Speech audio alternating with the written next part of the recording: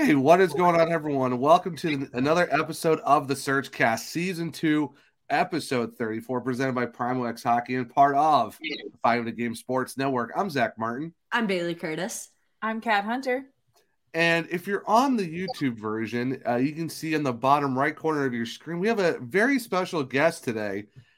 He does have a government name, but we were told not to give it away, so we got to go by the brand, which is CaneStats brand, and also featuring Duke, who we did see a little bit ago. So you may or may not see him on the YouTube version. So if you do, I guess you got to go to our Moose, YouTube. you can pay attention to the podcast now. You have permission. We do have confirmation that we have photos, and Duke is there. He's just a sleepy, tired boy because, I mean, when you're a Canes dog, you know it's tough. Life is so hard. Well, you'll have to look up the pictures because we don't know when Bailey's going to get this up on YouTube.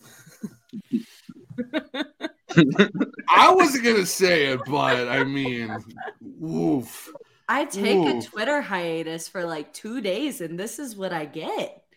Well, we can talk about seeing the dog when they're not going to be able to see him for a little bit. Hey, that's why I took pictures in case this takes a while. Leave me alone. I mean, we are in a 4-month hiatus on YouTube, so I mean, it'll happen eventually. Anyway, enough about me and my problems. Anywho, so we got CaneStats with us tonight. How are you doing, my man? I'm doing good. It's a pleasure to be here finally. Yes, it's I will say, since you guys invited me on, that this is my favorite Canes podcast currently. I am so proud.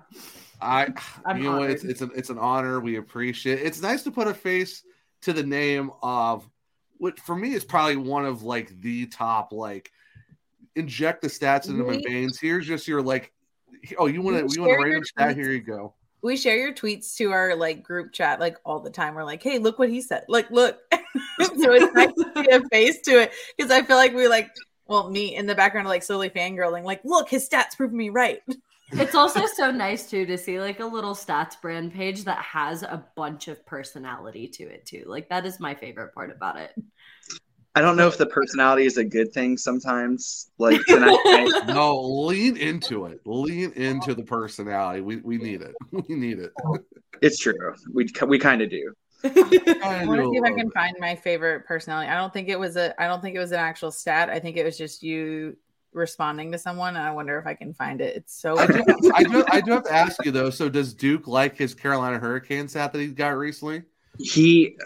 So for purposes of me saying, I made like a story about it that Kaylee and Alex, I'm really good friends with them, and it was like a joke about the hat for the longest time, and they went out of their way to meet up with me Saturday, and they bought the freaking hat. And I think that might be one of the highlights of the trip is that somebody actually bought me this hat that I've been making so much fun out of. And I enjoy it. The Canes fans enjoy it for the content, and Duke absolutely hates the hat. So, oh no! Oh my gosh, that's the one thing I love about Canes Twitter. It's just for the fact that like, yeah, there's going to be some discourse and stuff like that here and there, but honestly, like. For me, about 90% of the time, it's a pretty awesome place to be at because obviously, like these two that I've met, co-host now, and like meeting you finally here, and then at the Stadium Series, and like even at Kim Ward at the retirement game, it was like just running into people. It's just, it was awesome. Canes Twitter is a great place. Get to meet a lot of great people. So I mean, it is. Yeah, I ran into Brad and Ray from Storm Cellar down there too, so that was a lot of fun. And Hockey by Evan, he was actually sitting behind us at the Cam Ward game, so it's awesome just to see the people you run into. But yeah, so for the episode today, we're actually going to talk about the Hurricanes just absolutely just dummying the Blues. So no Moody Blues this week for your Carolina Hurricanes. Losington took it well. He surprisingly didn't do anything. I mean, he didn't make a save and he didn't fight. And the funny part was our backup goalie was in the game too, so I'm kind of surprised he didn't go after Antiranta. So I mean, there you go. Also, we're gonna do a lot. We're gonna do a lot of stat stuff tonight, and it's not me going over stats this time. We got the guy doing the stats with us tonight. We're gonna do that for a little bit. Then we're gonna do a couple trade talks here and there, a little bit. Also, we got a lot of fan questions. This is probably the most fan questions we've gotten in a while. So we are going to do some fan questions as well. And of course, everyone's favorite. Didn't do it earlier this week on our Stadium Series episode, but we are bringing Forgotten Canes back for. It's kind of weird we didn't do one for the first time in forever. So got to bring it back and all that good stuff. So that Blues game. How about Andrei Svechy? I was like, you know what? It's nice giving assists, but I think it's time for me to score some goals. Scored. But also, you can't talk about how good that game is and not talk about how the Blues were complete asshats and they pulled their goalie at almost 3.5 minutes. And then the moment that we're like, ooh, we should, well, poor Quickie missed the open net. But yeah, the moment everyone wants Svech to score another one, they're like, here, let's put Bennington back in. Like, why? What do you have to gain or lose at this point? Could you imagine the roof being blown off that building if he nails the hat trick goal on a lacrosse goal? Yeah. Like the roof, it's like, hey, we need to renovate PNC. The roof got absolutely just shot off because the loudest barn in hockey just absolutely lost their minds. Like if he actually nailed that goal, highlight reels for days. Like what else can you do? What else can you say to that? It would have been his third hattie of the season, but the "We Want Svech" chants that were going on in the period. That was awesome. Like, it's like almost chill inducing because it's like the fans just took over the game for no reason. By the way, it's a freaking Tuesday night game against the Blues, and the fans were so electric. Like the Stadium Series game into that game, like the electricity at PNC to just like chant for Svechnikov in the third was awesome. I think we messed up Quickie when he tried to go for that open net because he was like, well, I'm not Svech. I have to say this, though. How about that Seth Jarvis goal? Oh, my absolute goodness. That's almost actually illegal in some states of how nasty that was. Like, sir, the way he just, like, absolutely just basically undressed Bennington to score that goal was, like nothing better.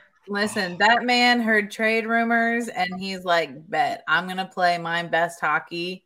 And if I go, you're going to regret it. Yeah. It's kind of reassuring, though, because I will say Mike Shane and Scott Burnside talked about this on Kane's Cast and saying that they're almost positive nothing is happening to Jarvy or any other roster player. We could see some Wolves go, but nothing's happening to Jarvy, so everybody can take a little bit of a breath. Because I think that's like what 5 goals in his last 3 games or something like that. So I mean, I know like he's got a good number of goals. It's either 4 or 5 in his last 3 or 4. And obviously, I always share the stat, but every single time Jarvis scores, we don't lose in regulation.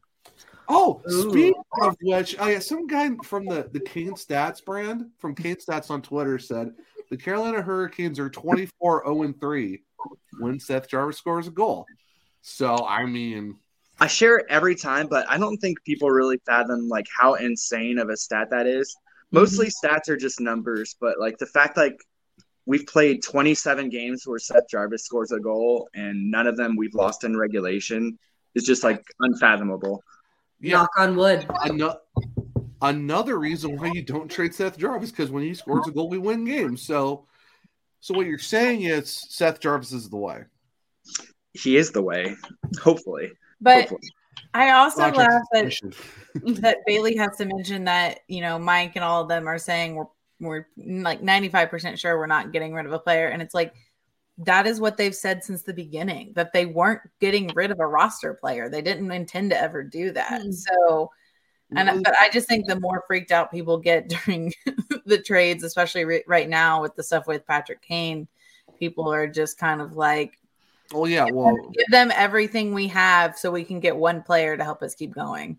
Yeah, well, because when you see Dmitry Orlov go to Boston and you see Tarasenko go to the Rangers, it's just like people are like they want to make a move right now, and it's like don't make a move just to make a move. Make sure that it's going to work. Because everyone's like, well, because Tom Dundon talked to Frank Saravelli too, and it's like he was talking about they're going to get aggressive. They didn't say this year; they said they're going to get aggressive soon because after next season, we only got 4 guys under contract. So I wouldn't be surprised if they got more. I wouldn't be surprised if they got more aggressive next season because this year, I mean, the top 6 is playing really well. I mean, from Walt Ruff. It's a small sample size, but the 7 periods since Rod Brandamore and his staff made the swap for Svechy and Teravainen, Svechnikov has got 2 goals, 3 assists. Aho has got a goal and assist. Jarvis, 3 goals and 2 assists. Tavo, 2 goals and 3 assists. KK's got 2 goals and an assist, and Martinez just a goal and 3 assists. And no goals against. Well, here's the other stat from our fantastic guest. Since Rod Brandamore unveiled the new lines last week during the Cameron Hall of Fame game, Svechnikov, Aho, Jarvis in the 80s line, which, by the way, I love that name for that line. The 80s line, absolutely fantastic. I call them fancy pants. Call them fancy pants line. You don't understand. The plays they were making against the Blues were beautiful. They just didn't get right in the net. There was one, though, where it just KK hit it wide, like by this much, to the point where because I was behind the goal, hopped up out of my seat because I thought it was in. Like, oh my gosh. Their plays were gorgeous. They just got broken up by like one little tip. And it was like, so I call them the fancy pants ones because they of course, then the next goal that goes in is Aho's like nasty little, like it's a chaos and he stuffs it in. Yeah. And so, like, of course that goes in and all their pretty plays are just barely missing. Hey, you know what? The 80s line, the fancy pants line. I don't care what you call them. They were on fire. Honestly, though, we need to make a poll on Twitter and see which one people like. Whatever. They're going to like the 80s line. Whatever. Hey, no. Content, Kat. Come on. It's all about the content. Which, by the way, 11 goals, 0 assists. So, I mean, whatever works. It's just so great. It's like, you know what? Let's just do these lines, see how it works out. And right now, they're playing lights out hockey. Like, And for where we are in the standings and how Rod is with the lines, I like that he's mixing up lines in February to kind of see who clicks and who doesn't, because we've already tried KK with Natchez and Svech. We know that like Svechnikov, Teravainen, and Aho has been magic in the past. So it's good to try to like get different lines going, see how players play with each other, especially before like March and April come around for the playoffs. I was going to say, we were kind of talking about this before we started hitting record too, is Kat was mentioning that who was it? Your dad said that Max Domi was the what's the word for it? Is Max Domi's. It's the opposite of a number one fan. Yes, I'm saying that. Yeah. To credit my father, he thinks his take is last season. The moment we got Domi on our team is the moment we lost our chemistry and our synergy, and then we struggled in playoffs and couldn't connect and get goals. Because of Domi, because we, instead of what I thought we were just going to have him as an extra / slide him into that fourth line, he got put up on the top. He wasn't really doing anything, and he took away the chemistry because he hadn't played with them all season. So there's that's no identity with Max Domi. Right. And so I think it's really important for us as a team too, to be able to kind of mesh together. And we've always called Brendy Rod Blendamore, just because that's how he's always been with his lines. And it's really important to kind of have that flexibility and versatility, I think. And lots of people disagree, but it's really important to be able to kind of sit there and say, oh yeah, you can put this guy and this guy and this guy together, and they still have chemistry, and they may not perform the best or to the best of their ability, but they can still perform. Well, it's nice that, so we talked about how when we went into the All-Star break, it was kind of the worst time for a break for the Canes because they were just so dominant and like on fire, and then they came back and they struggled a little bit to find their groove again. It's kind of nice that he's like, hey, let's just mix it up a little bit, find that groove again. It might be a little different, but let's just get going. And that's what they've done. They're like, okay, we're here to play again. And it seems like we're getting back to that team that hit right before the All-Star break. Yeah, I mean, you look at, because it makes it really interesting too, going into like, I think the deadline's like like a week from today, because we're recording on Thursday night. Like, you look at the team, and they all you see it everywhere. All the Hurricanes need top 6 scoring. They need top 6 scoring because they lost Pacioretty. They got to get the top 6 guy. But I'm like, our top 6 isn't bad. Like, there's not a sore spot in the top 6. Who do you drop out of it, though, if we do go get someone? That's like the only thing. It's kind of like, what do you do? Is it really that we need a top 6 guy, or we just need a guy that finishes the power plays? Like, I feel like the power play has always been our sore subject, and that's what people were really wanting, especially with Pacioretty and Burns. Right. And so I feel like that's more of a spot, which, I mean, you don't have to be top line to fit into the power play. No, if you're good at the power play specialist, because you're not really much of a top 6 guy, but you can score on the power play, there's guys that can do that. It's one of those things where the top 6 is so good right now. I don't really want to screw up that chemistry that like we just talked about, 11 goals and 0 goals given up for those two lines since the Hall of Fame game. Why would you want to mess with that? So it's just kind of like it's going to be. I don't envy Don Waddell right now for the fact that it's like, all right, have fun trying to figure out what we're going to go get. Like, we're not making a big splash, then what are we doing? Depth. It's probably gonna be some. I think that's why I or like a power play specialist type guy. I think that's why I like, which I know we've all mentioned before. I think I like I know we're getting more into the trade talk, which I like the talks of Schmaltz a little bit more. Mm-hmm. Because I could see him. He doesn't have to be a top. Like, I think he would fit us really well, but he's not like. I don't think he'll cost us as much, but he can supply some extra firepower that we need, and he can fit in. Maybe in the lower lines. Yeah. For me, like, I'm a huge Nick Schmaltz guy. Like, I think he would be an upgrade with KK on the second line. But also, you look at it, and then KK has 7 points in 7 games being on the second line. And it's like, how much do you want to mess up the chemistry that we have going already? So, right, exactly. I mean, it's like finding the price for an upgrade and not trying to screw up the chemistry. You have to find a balance that works both ways for it. So it's like you have to find a goal scorer. How much is that goal scorer going to affect what we have already? Because last year the Canes wanted to add goal scoring and grit and went out and got Max Domi, and he never fit the chemistry of the team. Was an instant, I don't want to say regret, because we didn't pay anything for him really. We gave up a couple picks, and we gave up a draft pick that will more than likely not affect us in the long run. And yeah, it was a couple prospects that were never really going to see the roster at all. And then we gave up Aiden Hershik, and then Igor, whatever his name was. I can't think of it off the top of my head. But it's like it didn't affect too much at the time, but he was supposed to upgrade the team. He was supposed to be a scoring, gritty guy, and in the Rangers series, he literally was nothing.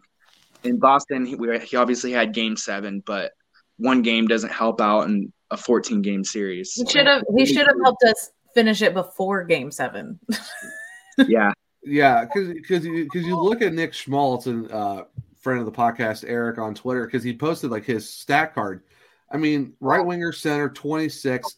He is time on ice first liner, but we're talking about the Arizona Coyotes here. Take that as you will. But I mean, 5.9 million times 4. So after this year, you get like 3 more years at 5.9. That's not a bad contract he'll be 29 when that contract ends, which is not bad at all.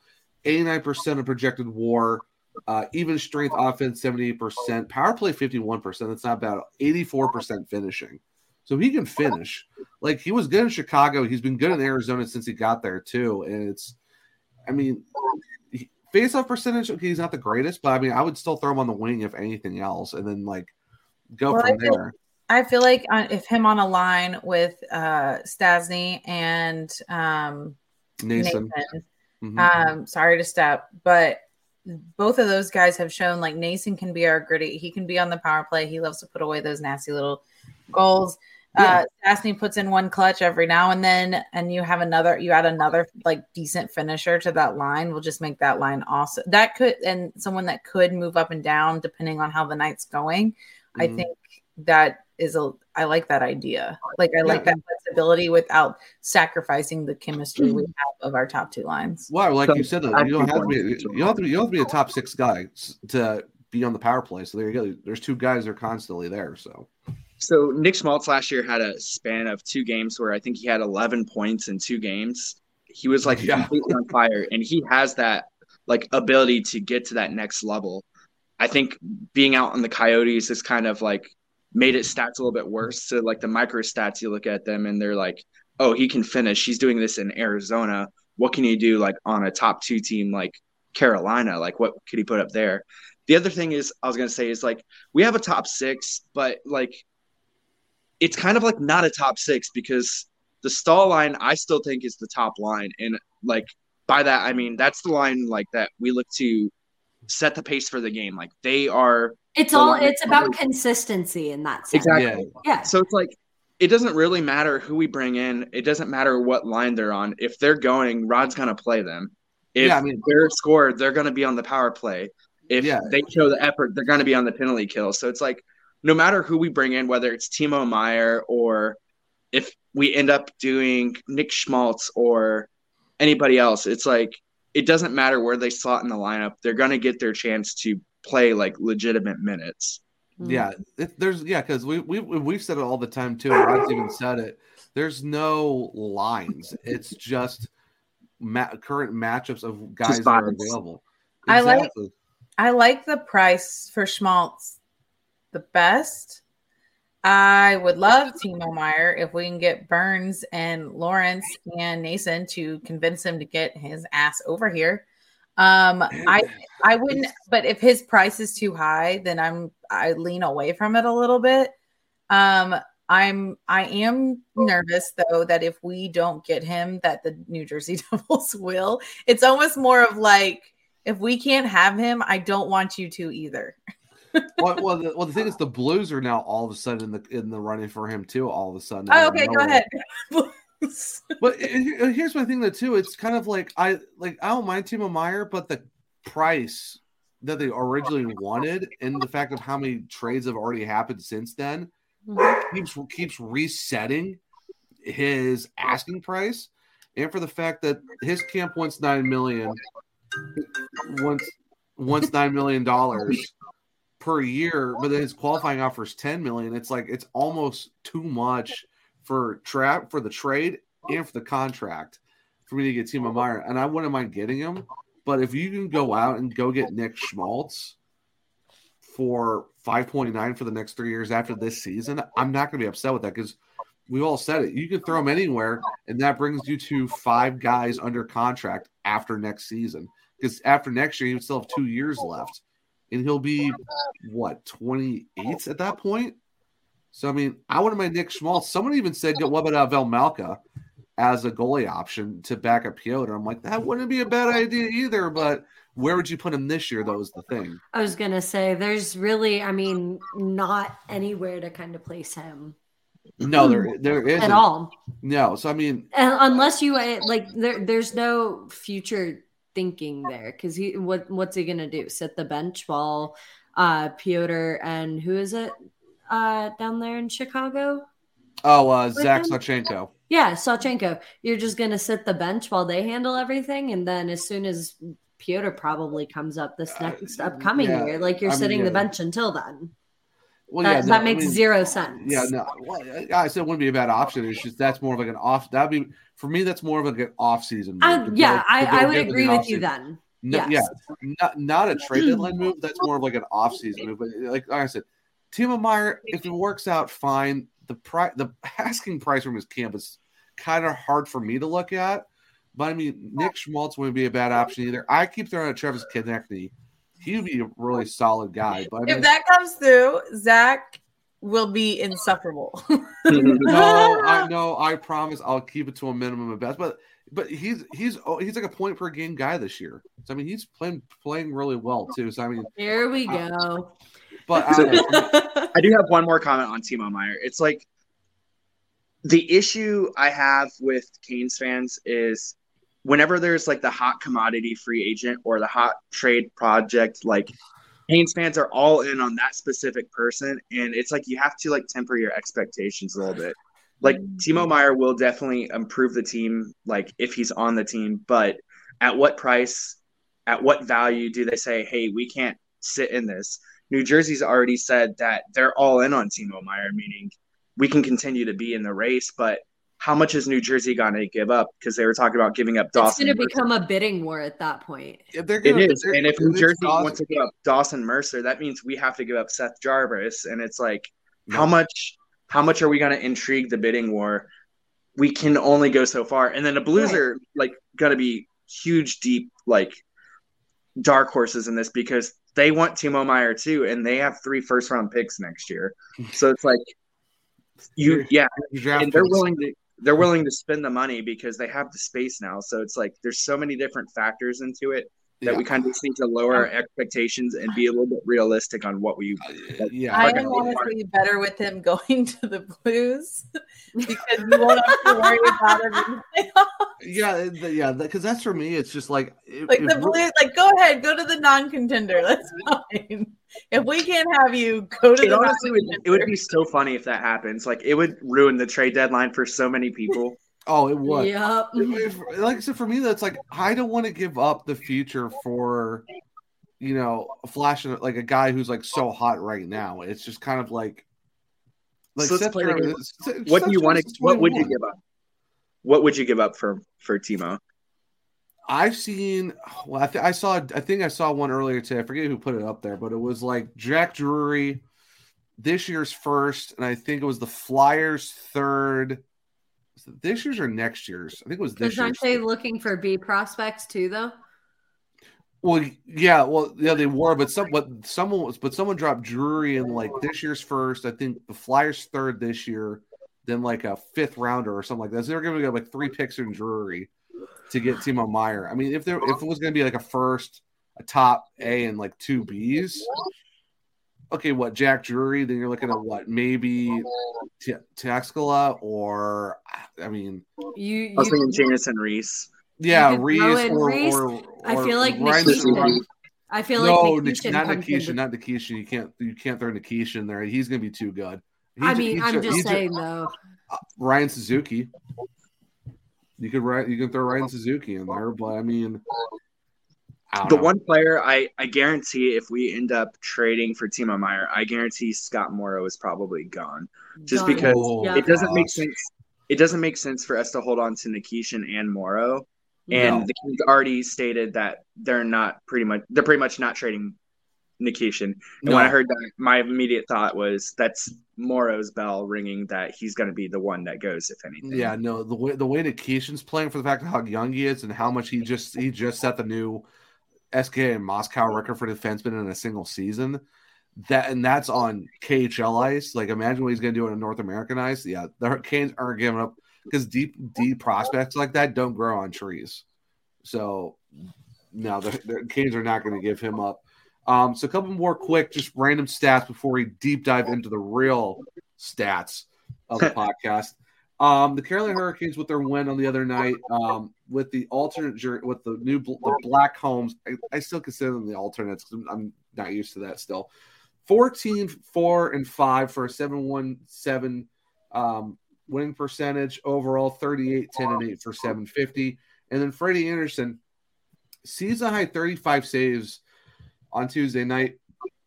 He is now 9-1 with a 920 save percentage since returning back from injury January 12th. The 9 wins are also tied for the most by any NHL netminder during that time. So, welcome back, Freddie Anderson, and just doing what you're doing. So, real quick before we actually go into more of the stats stuff, we're going to talk about our amazing sponsors real quick. And that is Primo X Hockey. If you guys are looking for any great hockey equipment, go over to PrimoXHockey.com. And if you use the code SearchCast at checkout, you do get 20% off your order. They got skate laces, skate protectors. They got outdoor pucks, indoor pucks. I mean, they got pretty much everything. They got a skate sharpener at the facility as well. They're actually, the cool thing is, so they got like their main warehouse, but they're opening that little like store right next to the warehouse. So it's like a little shop you can go in and like browse all their products in store too. So, which is really amazing. Continental US free shipping, pick up at the warehouse, / store now since they got the store opening up. But I mean, just a great group of guys. I mean, also too, they also do these amazing koozies. I mean, how can you not want a koozie while you're drinking your Storm Brew? So, I mean, there's a great group of guys. Someone forgot their koozie on Saturday. Ooh. I wonder who that person is too, and you might need to get it together. But I mean, what can you do? So, but no, I mean, Tuck and all those guys are amazing over there at Primo X Hockey. Like they're based in Raleigh. Shop local, support local. I mean, big Canes fans, and I mean, just a great group. They also got T-shirts, hoodies, hats. I mean, you get the hookup for pretty much anything hockey related and apparel and stuff like that. So like I said, PrimeXHockey.com. Use SurgeCast at the checkout and get 20% off your order. Help support them. Help support us. So why not? Why not support the local guys and help us here at the SurgeCast? So can I get that one more time? Is that Primo X Hockey? PrimoXHockey.com. Not Primo. No, not Primo. Primo. Not Primo Cat. Primo. Listen, okay. Listen. There are subs with that name at the Canes games, all right? So that's what I thought. Fair. To be fair. To be fair. All right. Now we're here for what everyone's really been waiting for. We need the juicy stats. So, Kane stats. What do you got for us tonight? I might have tweeted like one of them before I came on here. But the one that I was looking at earlier that was really intriguing me was about the lines and how the new top 6 lines have scored 11 goals for and have 0 goals against. Like the top 6 lines have really been like rejuvenated, I think, since Rod re-put them together. And I enjoy it. Like there's something enjoyable about watching just us go out there and shit can Bennington. But it's so great. It's so great. Jordan Losington is such a clown. I'm just so glad we actually just dummied the crap out of him that game, especially Seth Jarvis's goal. Ooh. It's twice this year we've just completely dummied them though. I think also one thing, like we're kind of like another like dark horse candidate for the President's Trophy, and I don't know if anybody's really talking about it because Boston's kind of slowed down a little bit and we're kind of rolling. And I know people don't want us to win the President's Trophy because they think it is a jinx, but I kind of want to see us get there. I think we can definitely make a run for it at the end of the season.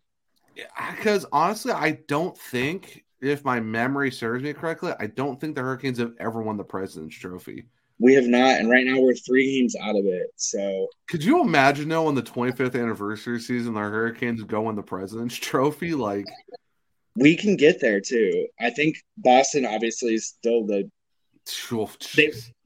were the Vegas odds favorites for like by a huge margin, and like if you made like a chance bet on the Hurricanes, and let's just say December when we're not doing our greatest, I think it would have been a really good bet to take at this point. Yeah. November was not a great month for the Hurricanes because what are we talking about, Bailey? It was like a bunch of games where it was like 4 or 5 straight overtime losses, but somehow we still had like November has never been a good month. It was no-win November. But we still somehow had a ridiculous point streak in the middle of all that too, which is surprisingly enough. Yeah. But very hurt. I'm pretty sure at least part of that contributed to our long point streak this season. Experience Canes hockey. We get a ridiculous point streak with a bunch of overtime losses strung together. Make it make sense. It was everything since we lost to the Coyotes, and then I think we lost to Boston the day after Thanksgiving in overtime. So it was. That was the beginning of the streak, was a loss to Boston in overtime, I believe. Yeah, oh gosh, I remember that. I remember that Arizona game too. Not a lot of people were happy about that one. That was one of the prime nights of just log off of Twitter and ignore the fans, because there's a lot of very opinionated people who are like, the playoffs are over for us after a Coyotes loss. Oh my God. Which now, if you look, the Coyotes beat a lot of teams, a lot of good teams. They beat the current Stanley Cup champions. So I mean the Blackhawks are on a 4-game winning streak and just beat Toronto, Vegas, and a whole bunch of other good teams are in the playoffs right now. So I mean, yeah, it's hockey. Any team can beat any team in the NHL on every given night. Yeah. The Coyotes basically give the Maple Leafs like nightmares now because they consistently beat them like almost every time they play. Yeah. The only other stat I have, I'm pretty sure you guys already brought it up a million times, but like when we talk about the season and we talk about just the Hurricanes and the depth that they have, is when Slavin and Aho, who are arguably our best players, went out with injury, we still went 13-0 when they were injured. Oh, and I think it speaks to the volumes of like how different this team is compared to other years. Yeah. Yeah. It comes down to, because I think I brought this up a few episodes ago, where when Slavin went out with his bout of COVID, we played awful at least the first 2 games. And then he goes out this year and it's like, oh, we actually know how to play and show up for one of our star players. Yeah, I mean, step in when they're out. I mean, hey, we had a few trips to Chatman in the process too. So, I mean, isn't Chatfield? I feel like I saw. Isn't he like a plus 20 something? Million. I think it was like plus 16. Plus minus, I think. Give me a sec. I'm pulling it up. I think the last time I checked it was like plus 16 or something like that. Like I thought it was plus 16, and then for some reason I also thought it was plus 22. So I'm really curious. Honestly, Jalen Chatfield is currently a plus 22. Let's go. The non-stats person pulling one out. You want to know who runs him up, though? Jacob Slavin and Seth Jarvis are actually tied for it at 14. There you go. I will say the one I'm happy about is that last night Andrei Svechnikov finally got over even in his plus minus. I think he's plus 1 or plus 2 on the year. Good. He's just had a really bad luck on the plus minus, which obviously I don't look too much at, but it was kind of funny. Like last night, it took him going plus 4 to like get him finally over that hump. Mm-hmm. If I remember right, I believe that put like I think everybody on the team is got a plus minus above even now. I think so, yeah. It's funny because everyone's like, oh, what's wrong with Andrei Svechnikov? He's not scoring. He's struggling. Like, guys, he also does lead the team in assists, in 2023. Zach, I mean, he's still a points per game guy. Gotta say it, though. It's death, taxes, and talk shit about a player, and then they do well. I mean, it's the Surge Cast, like, Mojo G. I don't know how we have to give it a name at this point because whenever we talk about it, it works. So we gotta come up with a name for something for this because we're still on the plus minus before it gets irrelevant too. The only person who does not have an over even plus minus is Dylan Coughlin.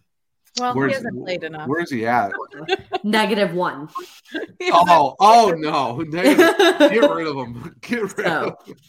I mean, it's just.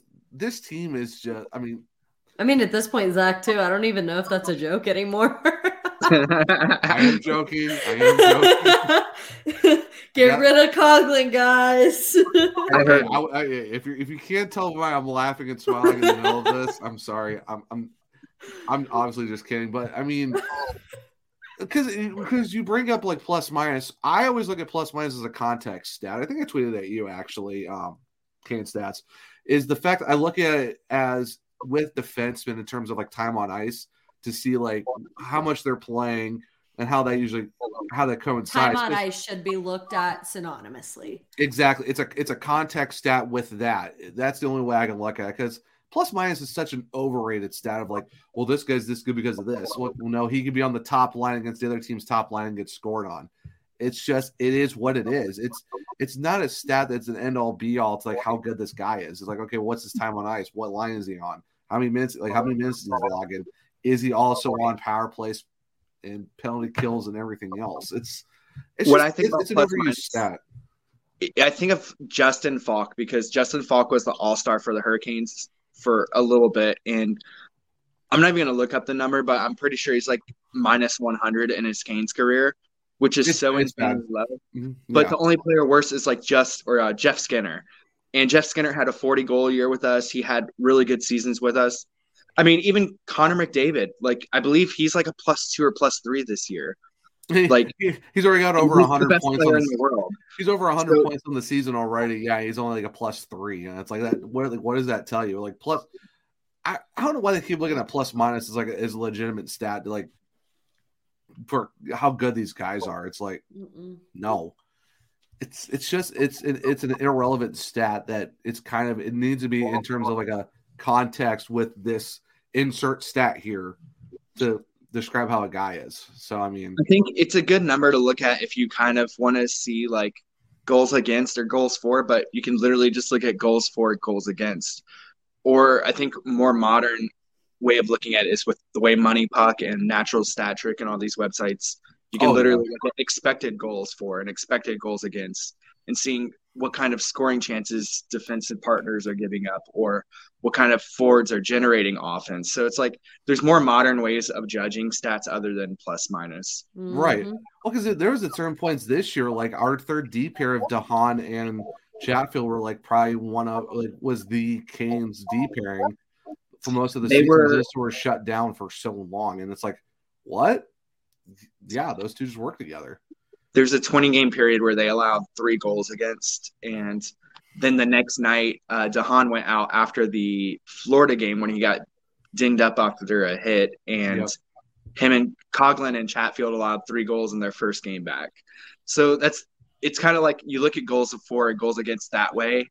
Yeah, I think the weird thing about DeHaan and Chatfield is early on this season they were like analytical darlings because the amount of shots that they were shooting at the net, like they were shooting so many pucks. And even now, if you watch how they play, if they're on the boards and the puck is like out there, they're just firing it at the net. Like they have no care in the world. And it kind of makes their numbers look a little bit more inflated than how they're really playing. But I think the way I judge how they're playing personally is just looking at the goals against for them. And they don't give up a lot of goals against. They might be one of the better third pairings we've probably ever had as a Hurricanes team. And it's kind of funny just looking at it because I don't think anybody – I'm just saying for me, I don't think anybody personally expected Chatfield to be the guy for the Hurricanes after preseason and watching players like Coughlin and Bear play for so long. And the Chatfield was like – he came into camp as the 5th right defenseman and then earned a spot on the team. Yeah. I mean, if you ask like Tabby or – for Andrew Rinaldi, friend of the podcast, who he covers the Wolves, Chatfield was absolutely lights out for Chicago for a good part of the season as he was there. And I mean, I don't know how no one really knew going into this season how it was going to work out. So I mean, for the fact that he's come into his own and played as well as he has, and I mean, taking some trips to Kathmandu, hopefully get some more later. But I mean, he was actually just on Digging with Tripp on his podcast too, which I need to go listen to that because you know that's going to be so much fun because just the way he is, like Jalen is he's got a great personality and it's just really cool. And also congrats to him and his, I think girlfriend or fiance, girlfriend. So congrats to them because I know they're expecting at some point, well, not soon, but they are, going to have a kid, which is just absolutely amazing. His flow though, absolutely beautiful. The salad. His dad's though, for the dads and mentors trip, even his dad's got a flow. I'm like, okay. His dad is humongous. Oh, I saw the pictures of him and I was like, what the fuck was going on? He's like 6'7" or 6'8". He's got to be. Yeah. Oh yeah, for sure. Also, the dad and mentorship was so cool because you see like all the Finn dads just sitting together. And I'm like, this could be like an easy like movie, and it's called the Finn Fathers. It could be like one of those like gangster like movies where it's just like they're all like around a table just like controlling a city because it's just the hats and the way they're all just hanging out together. It's just so great. Plus, come on, Brian Pesci trying to basically adopt Brady Shea was so funny. Like it was so great. Gosh, yeah, it's they each bring something different to the team, which I think is amazing. And the fact that of all the dads there, they got Brian Pesci to announce the lineup. That was a fucking amazing. I couldn't expect it to be anyone else. Like, I mean, he wanted that so much. Oh, he was hoping he could buy the team beers. He wanted a Derek Step on goal. Like he announced the lineup, and his, they're all just grinning ear to ear, and then he was like, "But I can't get my fucking son to start." You see Brian right there, just like laughing. He's him laughing. And laughing.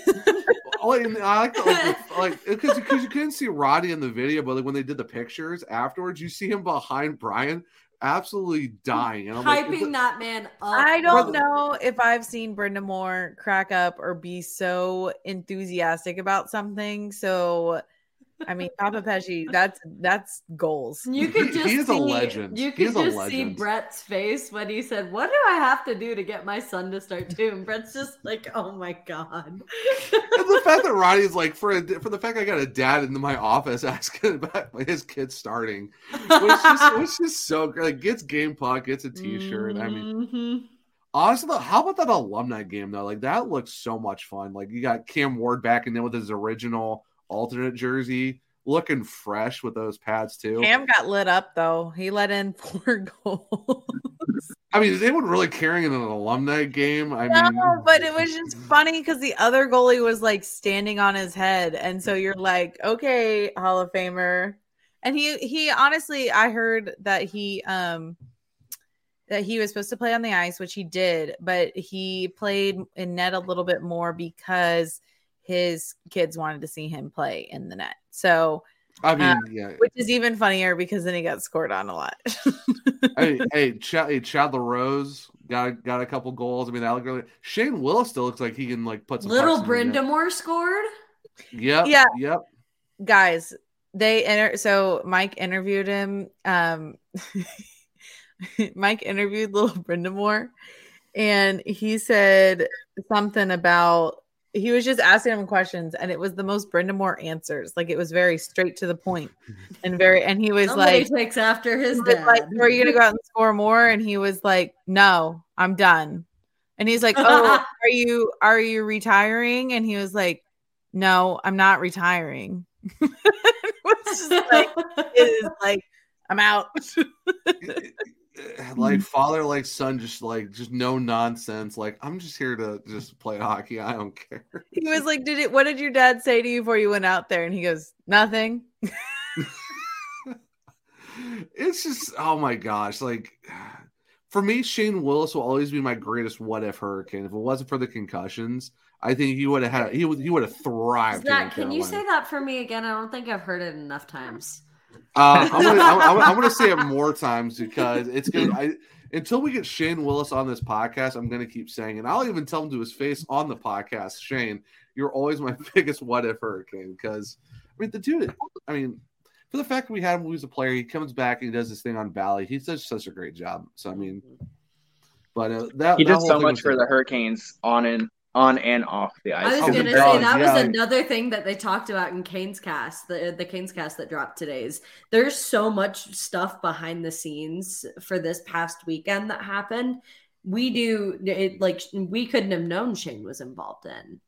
Yeah, I didn't know apparently he's the one who organized the entire alumni game. That's what they said on the broadcast, and I thought that was incredible. He helped clean up for Canes Fest, the Friday stuff. He stayed out late to do that. Like that's dedication. Yeah. I'm so jealous Bailey got to meet him. I'm like, man, shoot.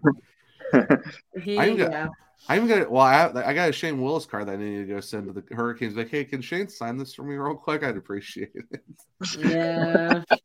No, but I mean, just overall, like the whole experience was so great. I mean, for the fact of being at the game, doing the tailgates and all that too, and it's just the alumni game was so much fun. So I mean, it's just so great to be a Caniac right now. This team is flying. They're playing really great hockey. It's just and we got to experience the Stadium Series finally. Oh my gosh! That and the days after the way that people have been talking about it and the way that people are recognizing us too is really nice.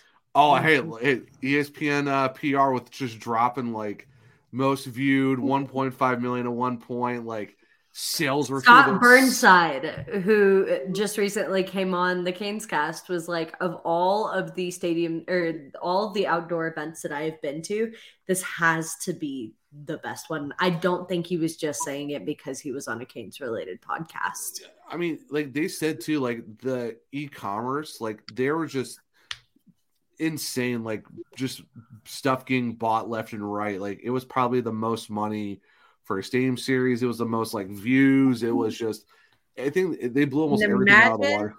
Imagine if they had marketed it better. Just how much even better it would have been. Mm-hmm. Oh yeah, that's what the limited marketing we got. That's insane. I mean, one P Blackburn even said it too, and it's like he's not wrong. Imagine if the NHL, and he even said it too on Twitter, which was fun because me and Kel were having a discourse with him. I mean, you know, he was like, you know, he understood and stuff like that, and you know, he was actually pretty chill about all of it. He goes, yeah, he's like, I wish the NHL did a lot better and gave it more attention than it should have, because like the NHL hypes up the Winter Classic so much, it's an absolute joke. Mm-hmm. Like it's like the Winter Classic is their thing. They get it's their like, own TV show with it. Yeah, and like, it's the same series, it's whatever. But it's like, okay, why don't you put more effort into the same series just like you do the Winter Classic then? But even he was like, I kind of wish the same series got more hype than the Winter Classic did. Because like they've already been to Boston before, they've already been to Fenway. Yeah, like, it was new. I will say it was appreciated him coming and saying that his video did come off a little wrong because he was more saying that he again wished the marketing and wished the NHL had marketed and kind of done better by the Stadium Series. That's why it was tired, not because we had it. It was just bad timing of that video because of, again, everyone that's looking forward to it is like, we finally get it, and you're kind of dissing on it. Well, yeah. Also, other national media wasn't helping either, too. So yeah, so appreciate him because honestly, we do agree with that. They should have marketed it better. It wasn't tired, but you have to let people know that you have to market it. You have to do better than doing things 2 weeks before. Mm-hmm. Dropping the Stadium Series jerseys 3 weeks before, and everyone's trying to mad scramble for them, and it's like you got like 4 players that were like, it was just hard even getting like some names on the back of these jerseys. Well, I honestly think they would have had more sales if they had released them earlier and people were able to customize them. Mm-hmm. Mm-hmm. Yeah, they really dropped the ball, and I mean, to be honest, I don't want to ruin your sponsorships in the future, but that solely lies like on Adidas. Like Adidas dropped the ball so badly on releasing the jerseys. Their website crashed the night they dropped it. They're like, hey, these jerseys are going to drop at this time, and you couldn't even Weren't they sold out before the team actually announced that they were for sale? On the Adidas website was automatically sold out like that. I got mine off the Canes website, so that was working just fine. I can't say the NHL store. I got mine on the NHL store. The issue I have now is like, even now, like I want to get a jersey, but it's not like the actual jerseys. It's the Fanatics version of the jersey, and it's like, it's cool to get, but for me, like, I can't even get the authentic version of the jersey without paying an arm and a leg for it because of the availability that they gave, like, the fans for the jersey. Yep. Yeah, I think it's a little weird that I got the Fanatic jersey. Again, I will say all of my jerseys are Fanatic jerseys. I like the way they fit. I like their texture. But I haven't had any of my letters come off. Yeah. That's the one thing, though, is with the authentic ones, I don't understand if they're going to make them cost more. Why did the Fanatics one have the patch and why did the authentic ones didn't? Like, I don't understand. Like, if you're already going to pay more for the authentic jersey, why are you making people pay more for that patch? It should already come on there. Right, somebody made a really good point. I don't know if you saw it. Blanking out on their Twitter name right now, but they're the ones that tweeted the original jersey. And they stated that the jerseys that were used in the game for the Hurricanes were actually the original versions that were Wasn't it Liberty Bell or something like that? Yes. Mm-hmm. Yeah, so he released it, and they're like, the Hurricanes used the original version from 3 years ago. They didn't even get the updated version of the jerseys. I thought that was very interesting. Oh, jeez. Yeah. That's crazy. I don't know. That's like, if the players are getting that kind of quality too, like that's just baffling. But it's also like you just have to keep in mind, even more, you're like, it's a big event, it's like in the beginning of the year, all this stuff. Yeah, but they've had 2 years to figure this out. We've had 2 years. Like, if you're going to use the jerseys from that long ago, then why aren't you getting the rest of your stuff together? So but then they made the announcement also, like, hey, the jerseys are going to be different. They're going to be the prime green versions. And then the players didn't even use the prime green versions. I feel like that was them saving face because of the leaks of the jerseys people weren't excited about. And to be honest, when you saw the pictures later, a lot of people went back and said the whole fit and seeing it on the players on the ice looked fantastic. And it did. Like, it was just the leak versions. And so I think they took that and they were like, oh no, you're going to see different versions because they were worried about what people were responding to them. And that's on the league. That's just the league. And the thing is that people want to try to blame the Canes. It's the league. It's the league and Adidas that did it. Like, the Hurricanes can only do so much. So, yeah, they essentially, how it works is the NHL gives guidelines for the team on what they can and can't do, and then the rest is up to Adidas and the NHL to pretty much throw it together. Yep. And Adidas dropped the jerseys incredibly late with the NHL. It's hard to like. As a Canes fan, I guess it's hard. I get why we're frustrated because we didn't get the jerseys until weeks before. The day of, you try to order it, and it's like, oh, it's not even going to be here till March. And it's frustrating, but at the end of the day, it's like the jerseys looked great on the ice. It led to a great event, and it's hard to get angry at it in retrospect, I guess. And we get to play. We're in them again. I think March 11th too. So we get one more game with these jerseys. Honestly, I love this thing. I liked it on the video. I like the photos. I thought they looked amazing. Then they dropped like that amazing hype video, made them even better. Then of course seeing the ice. Just I mean, this is probably like my like 1B hockey jersey compared to like my Rod Brindamore 25th. And of course, the Jacob Slavin one's also amazing because it's Jacob Slavin. It was funny. When we were out there, obviously when you're sitting out for the stadium series, you're a little further away, so it's a little harder to see. We could see pretty well. It was a little harder to see some of the goals. I guess you would Bales. Well, where we were sitting too, like right on the aisle, it was kind of hard to not be distracted. Oh yeah, Bailey was ready to get some people that weren't sitting down or getting in their seats or sitting down. But anyway, it wasn't that. It was just the people who were standing in the freaking aisle chatting. And they weren't watching the game. And they weren't watching the game. Like if you could just step over into your seat, I could see so much better. But you're not, and I want to freaking hate you, but I don't. So another story. So first of all, to finish my point, my mom saw the jersey, and of course from a distance, and she's a little bit older. She was like, "I like their jerseys. I just wish they had outlined the numbers so I could tell who was who." Read the numbers from the distance, and I was like, "Fair." And then also, Bales will attest to this. So we had this group in front of us, and it was a group of guys celebrating for this other guy's birthday or something. And he was a Caps fan, and he had this giant red mohawk. Giant red mohawk. He said he keeps that 9 months out of the year, and the other months he whatever color, but it has to be red for the 9 months for hockey. And he started the game by saying, "Well, it's funny. The Canes think we have this like rivalry and all this big stuff, but we don't really care about you guys." So then every time we scored, we're like, "Do you care about us now? Do you care about us now?" And he was like, "Nope, still don't." And you brought up this point too, and he kind of said that too, Kat, was there's been a player who's literally come out and said, TJ Oshie. I don't like the Canes. Yeah. Yeah. I see our seats were pretty amazing because we were like in the end, we were in the end zone by the not the scoreboard, but the other side by the building and stuff like that. We were on the side where they scored the 3 goals in the second period. So I mean, it was pretty nice. There were some great seats. Shout out to Brian from House of Jerks. Him and his kids are just so great. They were awesome. So I mean, it was fun just hanging out with them. But I think it's time to get into some questions. We got a lot of good ones tonight. I'm actually pretty excited about these. Jules also, that's like I don't know anything. Yes. Oh God.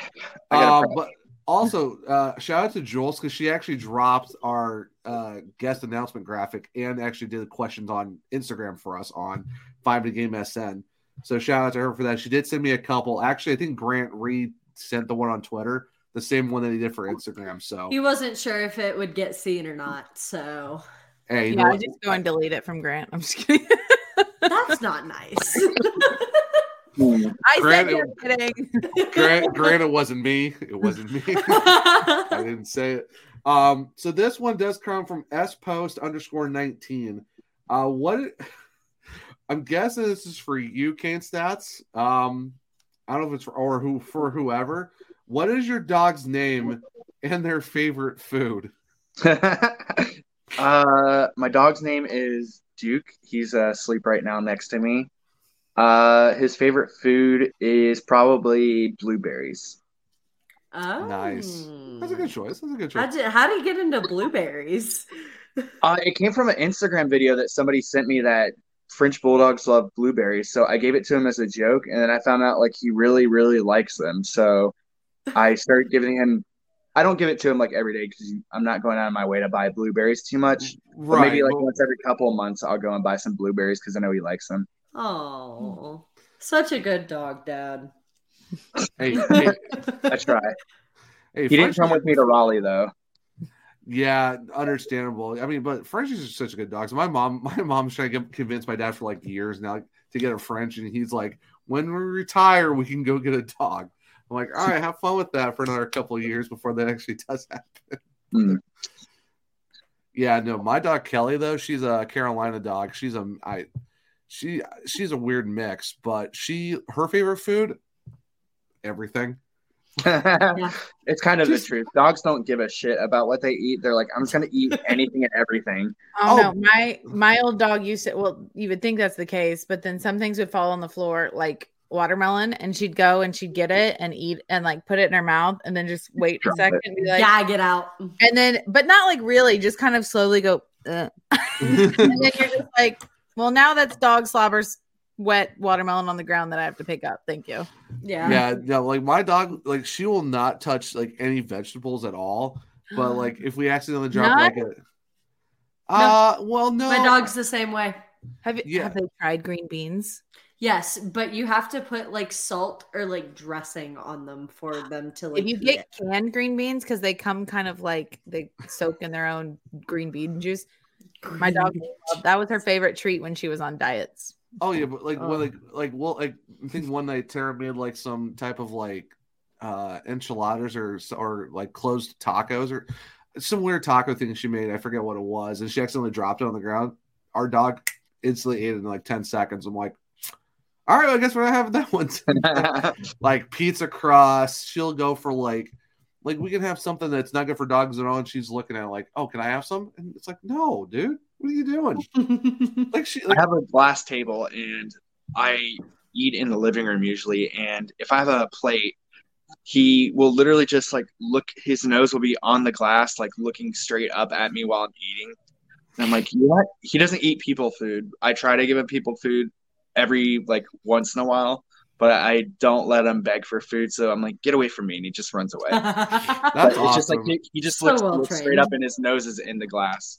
I mean, yeah, like even like when I have like a drink or something, it's like it'd be like sweet tea or it'd be like, you know, a beer or something, and she's like licking the outside of the glass. I'm like, why are you licking my cup for? Get out of here, you weirdo. But no, just food, yes. Favorite, yes. Just everything and everything. How about you, Bailey? What is your dog like to eat? Merlin really doesn't have a preference on anything that he eats as long as it's not dry veggies.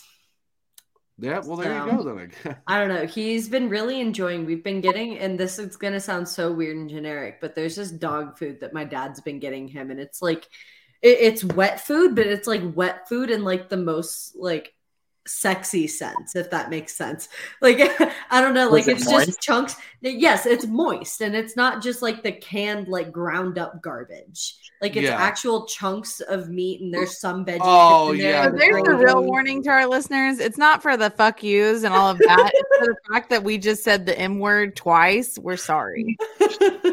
Oh gosh, this is true. Oh my! Whenever you film this, like you have to add in some sexy music when you're talking about the dog. The sexy sax guy. Hey, you YouTube person, you just made your job a little bit more interesting. You're welcome. Let me see what I can do. YouTube copyright gods, please don't crucify me. But yeah, I mean, like for Kelly, you were like dry dog food, then we mix in like that Purina, like meat, chicken, canned food, and just mix it together. Like it looks like human food. It does, in a dog can. Like exactly. Loves that stuff. How did we get on this tangent from one question? That's what they're asking. Welcome to the Surge Cast, Cat. I mean, what, like you've been here since like a while. He likes actual like human looking dog food. Next question. All right, so Jules did give us 2 questions. I'm going to split hers up. I'm not going to do hers back to back. I'm going to do one now and then do one a little bit later. Her first one: what Canes player has surprised you this year? Canes stats. We're going to start with you on this one. The easy answer I'm not going to say, which I think is Chatfield. I'm going to go with Stefan Nason, because if you were to ask me in preseason who was going to lead the team in power play goals, and if you would have said Steph Nason, I would have lost my mind, and I would be like, what's our record? But he fits the system so well of just getting to the freaking net.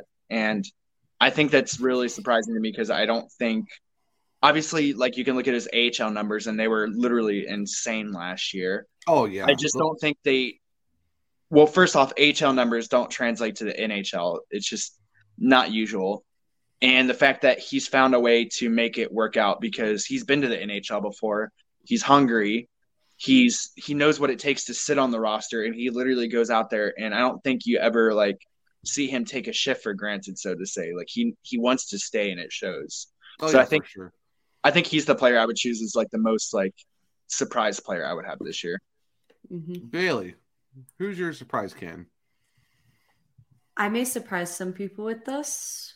Jordan Martinook. Stop it. Stop it. That's mine. All right, Kat, start thinking of your backup player. No, Jordan Martinook would be mine because you remember at the start of this season, guys placed on waivers and we're all freaking out on Kane's Twitter like, oh my God, is this guy going to be part of the roster or not? Is this guy going to help us with the Stanley or try to win a Stanley Cup? Is he going to go to playoffs? Whatever. And Tom Dundon, Don Waddell come out and say, our team's not changing. He's staying with us. And I feel like that was a little bit of a wake-up call for him too, to be like, oh, like the fan base maybe doesn't believe in me. This fan base doesn't really know what I'm capable of. Let me show them what I'm capable of. And he's absolutely shown up for that this year. Not to mention like the fact like he found a role because the last couple of years, he's just been floating from fourth line to fourth line. Who here could have seen him being on a line with Jordan Staal and Jesper Fast at the beginning of this season? I feel like I could have. Like, you could have made an argument like that. It would have worked out. But after seeing Nino and how Nino plays, when you compare it to that image of the line, I'm like, there's no way this works. Yeah, and it's almost like an equal puzzle piece. Mm-hmm. Like, it's almost like they just fit Martinook perfectly into the Nino mold, and they rolled perfectly with it. Like, easy transition, like nothing's changed. Mm-hmm. Yeah. Yep. My thoughts exactly. Yeah. So, Kat, I'm gonna give you a little bit more time to figure out who your guy's gonna be. I have it. I got mine, and I have it, Zach. Before it was Sebastian. I'm not Kat. I'm not gonna steal yours. So okay. I don't care. I'm going next. Mine, I guess, which I think, I don't know if Jules will appreciate this or not. I guess I would say KK, just because he's kind of gone with the punches. Could you? I don't think Siri got that. He's kind of gone. He's kind of gone with the punches. So he's kind of like, obviously he's got that heavy pressure of like, everyone's being like, okay, he's going to be a 2C. And then everyone, of course, is going to be like, is he going to fill in for Trocheck? And as we all talk about and how we all love, he's actually becoming more of a Jordan Staal. But he's bounced around a little bit from that second line down to the fourth line. And he's done his job on any line he's been put on, to the point where he's showing like, hey, I might not be doing the job the way you want me to be doing it, but I'm getting it done and I'm succeeding no matter where you put me. So I like that we have now, it seems he's solidified his role back at that 2C, and it shows that him and Stastny are kind of back where they need to be because they're both contributing. And it's kind of a surprise because you wouldn't know if he would fit in as well suddenly. Just because he's still like getting used to the system, a lot of pressure on him and everything. But it is like, it's a happy surprise. And I hope he continues to surprise all the people that have been doubting him. Yeah. I mean, he's been really good. I mean, recently, I think Kane Stats even says like 7 goals and or it was like 7 points in 7 games. Or like he's been absolutely on it most recently. And we've been saying it for a while now.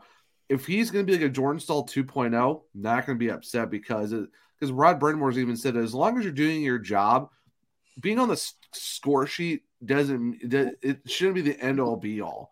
As long as you're helping the team and doing your job, that's all that really matters. And that's what KK's done. Like, he spent all last year on the fourth line. Now, and like what you said, Kat, he's been kind of going back and forth. So if we can get him a solid line that he gets chemistry with, it's going to be fine because, like I said, he was doing fine with the confidence line of Svechy, him, and Nietzsche, and now it's like Tavo and then those two together, the 80s line or the Fancy Pants line, also playing very well too. So I mean, no, I agree with you. I think it's not like, wow, this guy's amazing, or like, wow, I didn't really see this coming. It's more of like, hey, that's awesome. He's feeling comfortable. He's working out. That 8-year contract was worth it. I mean, I thought it was already worth it regardless, but I mean, you're kind of seeing that early development of him being that Jordan Staal 2.0 guy, and the guy that's okay. Him and Svechy for the next 8 seasons. I'm for it. Let's go. Because why not? So I think also everybody wants to look at points like points equals good, and it's just not always the case because not everybody is going out there to score the points. If you want to make that argument, like he has 17 points in his last 25 games, which is like a 55-point pace, which is exactly what everybody wants from their second line center. But then you mentioned like a lot of that is from the power play. A lot of that is he had a shorthanded goal. So he's scoring in literally every role that he's given because out of those like 25 games, only 6 or 7 of them was on the second line. It's insane. Like he's producing in every single role that he's been given. He plays a defensive style that Rod wants. He goes out there and wins his board battles. He wins face-offs. He sets up his teammates. He generates offense on every single line that he's part of. So it's like he goes out there and does his job, and he doesn't complain because he could easily complain like, hey, I got 11 minutes a night on one of those nights, but he doesn't. He just goes out there and every shift that you see, like you notice him. And it's nice to see that he's really embraced the role. Last year, there was a little bit of moments where he was like, he would disappear from games. I think a lot of it was he didn't really have a role at that, but now he knows like his role. So it's like seeing him now is just like a completely different person. It was like a flip switch midway through the year. You can see that he's more comfortable and he's been like mentored and kind of given encouragement, and he has his teammates supporting him and everything he didn't have. Him and Seth Jarvis being absolute besties is just so amazing. Like they're kind of like dressing the same almost. I mean, they're always just hanging out. Like they're hyping each other up. It's so great. I think what helps too is the fact that you've got Aho, you've got Teravainen too. It's like you've got, Antti Raanta. Like you've got other guys there with you. So it's not like you're not just the only Finn or like one of like 2 guys. Like we got a good number of Finns here in Raleigh. And it's like they all went on to Mexico together for the All-Star break. And like, that's just awesome to see that all the guys are like, just hanging out and doing stuff together. Yes, so many Finns and Jarvis. and then Nietzsche. I mean, the honorary Finn and Nietzsche. It's just so great. It's like the culture here is so amazing. The Habs came out recently and said like they're starting to work more on their younger player development and kind of like taking care of them and everything like that. More modern. It's like what took you so so if long? You think about that, the fact that they're admitting that and stuff that they've been lacking all that time when KK was up there. He wasn't getting that. And so now that he is down here and he's in an environment that's a lot less pressure, like there's still pressure, but it's actually more pressure from around the league than probably from his actual team and the fans here. Like we're just excited to see him playing with us. So it's just, you can tell it's like night and day for him. Like honestly, I feel like it's with any other job that you do, if you enjoy it, you're going to thrive at it better. And I think he enjoys it down here more. Yeah, for sure. So real quick for mine. Gosh, I'm gonna get so much flack from my 2 co-hosts about this answer because I've already done this enough. Real quick, it's Martin Shane Wilson. Here it comes. Martin Necas. Okay, now hear me out. Surprise! I thought you called it. Yeah, I was gonna say it was. I didn't call such it. A cop-out answer. Excuse me. Such a cop-out answer. Well, I mean, I didn't call it. Literally, was the only one of the 2 of us. I feel like when you were part of the podcast. I feel like we have receipts of other episodes. You're like, I have believed in this man since day one. He was going to make a difference. Even if his contract was signed. Gesturing I believe in this guy. While I'm the only one of the 2 of us who believed in this guy. You gave him some slack before he was signed. I believed in this guy. Come on. That's such bullshit, man. I believe. Dang. All right. Well, Next question. fine. Calvin DeHaan is a surprise. I mean, there's really no surprises on this team, honestly, because we knew we were going to get in a lot of these guys. So, I mean, Calvin's fair because it's nice to see that he can just get right back into a system that he's familiar with, and still be like on a capable defensive pairing with Jalen Chatfield and perform so well. I just can't believe I just got absolutely harassed by both my co-hosts. You didn't get harassed. You got completely bodied. That was a full Jacob Slavin. No, sir. I'll take that puck. Thank you. No, that was a whole Jordan Stahl, Jordan Bennington moment. Like you tried to come at us and we said, nah, sir. I was asking though. I knew I was going to get some crap for it, but I wasn't even expecting that. I'm like, all right. I'm not going to take your answer because his answer wasn't. No. I mean, because you really think about it, there's really no surprise guys. I mean, you guys everyone pretty much took all the ones that weren't kind of question marks. So, okay. I mean, Calvin DeHaan, I mean, him coming back, how was he going to do? Because, I mean, no one really thought. He was a question mark because you're taking a guy who, yes, knows our system, but hasn't played in it for a while. So that would have been a perfectly acceptable answer. Jay already has a career high in goals. Yes. Brent Burns rejuvenating his career. Brent Burns leading the team in assists right now as a defenseman. I knew how good Burns was going to be because I've seen him play for a long time. I knew his game. It's just he was on a bad Sharks team, so I wasn't really surprised. But it's a surprise at how well he quickly fit into our system, and he's not going to be a big he's a big scorer, but the assist is what he was saying, hit the different aspects of his role that have come out. Yes, that's a surprise. Okay, we'll go with that. Anyway, then. next question. Jeez. We're just answering everything for Zach. I'll just mute myself for the rest of the episode and let you guys take over, I guess. Screw Zach. Well, we do have our test guy, so that role is filled. Okay, then. Thank you, Jules, for your first question. We'll get to your second one a little bit later. From Eric _K8, always bringing the great questions every time we do these. In your opinions, has this been the most fun iteration of the team to watch? Billy, I want to start with you on this one.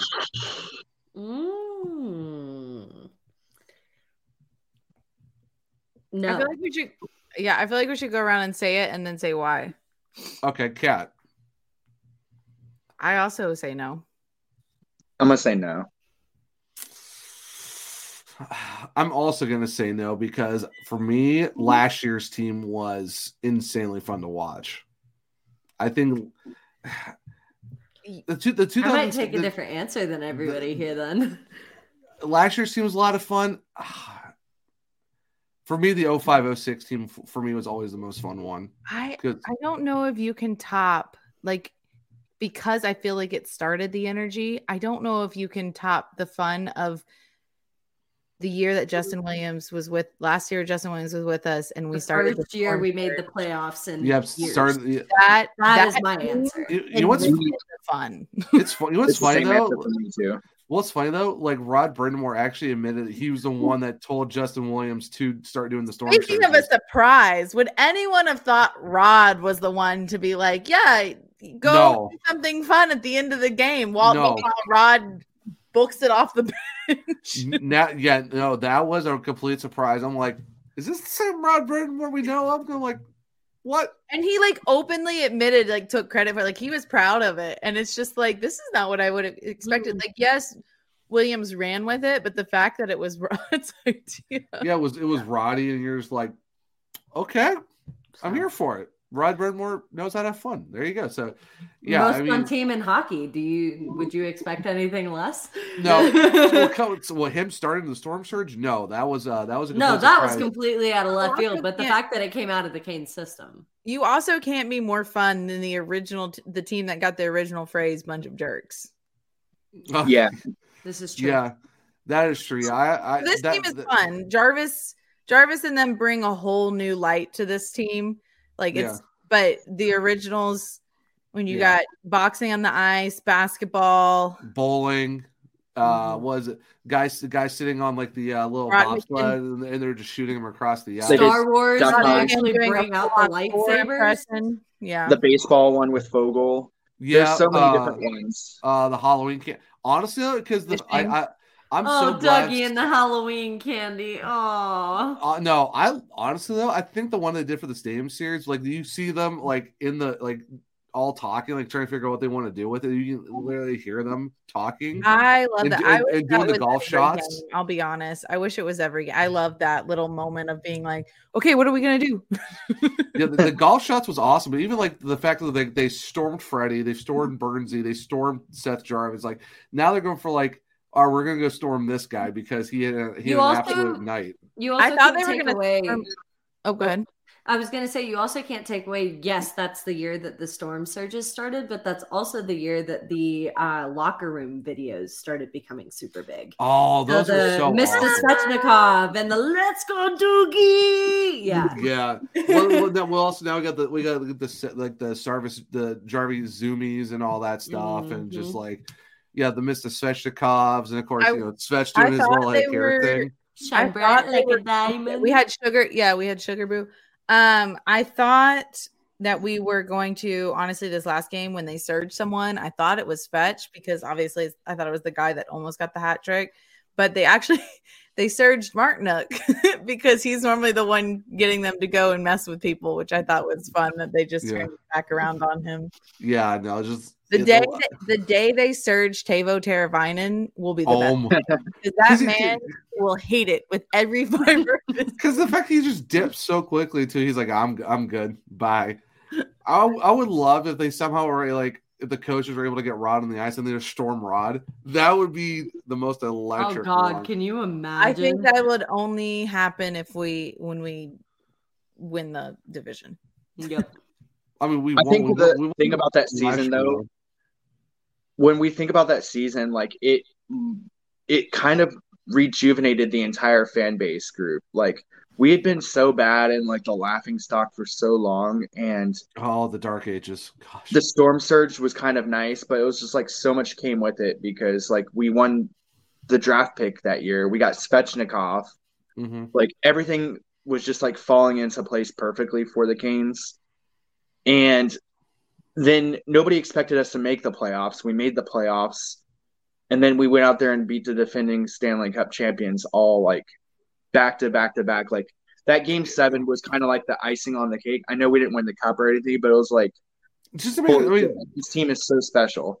Oh yeah, like you go first year back in the playoffs, and you go to the conference final, like it's electric. Like how can you not? Yeah. That iteration of that team was so much fun. Like I said, like even for me, like the 05-06 team for me was also another fun one too, because it's just like everyone predicted them to be last. They come out and just win. So that was just amazing. Eric, as always, thank you for your question. This one's actually from JJ, friend of the podcast and also from Mile High Pundit. Who worries y'all the most in the East? Is it better to go in with 3 goalies or change up a roster spot or 2? Unique situation in Raleigh. Who worries us in the East? The Rangers. I think the answer is the Rangers. The Rangers. Yeah, the Rangers. And I don't think it's because they're better than us. I think it's because Brandon Stanley of Tracking the Storm said it best. Those blue jerseys live in our heads rent fucking free. Well, it doesn't help when you got freaking Carey that basically harbors all of the New York fans, and of course you got the season ticket members who decide to throw on their Rangers jerseys when they're in town too. So that doesn't help. It's just I keep seeing photos when we play the Rangers, and you see just like this massive of blue jerseys right by the glass. And it turns into a Rangers home game, and it's. That I think you can tell the momentum of our guys gets down because of it, because they see what goes on in the arena outside of the board. Also, I always joke, and it's kind of faded this season, but I would used to joke and be like, another time where we play the Caps and we don't get injured is a win in my book, whether we win or lose. Mm-hmm. Now it's if we play the Rangers and we don't get hurt because their captain because of their freaking captain, man. Yeah, I'm not a fan of Sherbo. I don't know. Yeah, I mean, Boston. We can't wait. Boston's just kind of like a healthy rival at this point. Yeah, they're fun. They're fun to have fun with and stuff like that. But honestly, I can't even think of anybody over in the West. Yeah, I'll think of them later. Like I need to get out of the metro before I even worry. Yeah. It was mostly for the East. I mean, it's the Rangers just because of the fact of I'm sick of seeing those. I'm so sick of those blue jerseys and just all the other nonsense of going to home games and all you see is this massive blue jerseys. I'm like, seriously? And it's more annoying because they're like, you have no fans, and it's like you are buying tickets and driving down here. Stop. You live in Cary. You cannot afford tickets at your own place, so you come to ours. You're welcome for our cheaper prices and nicer place to live. Kane Stats, what were you gonna say? I don't even remember at this point. I think it's hard to judge the East because obviously Boston scares me and New York scares me, but when it comes down to it, we beat them before. Yes. I think it comes down to, are we going to beat ourselves? And that's what happens. That's what happened when we faced Boston the first couple of years. We beat ourselves. That's why what happened to the Rangers. We beat ourselves. Yeah, I would even say the Devils could be a sneaky I don't think so though. I think we'd have a good series with them, but I think it comes down to our biggest enemy, which again, I think our song should be My Own Worst Enemy to play in PNC all the time because the Canes' biggest enemy is when we mess up ourselves. Because yes.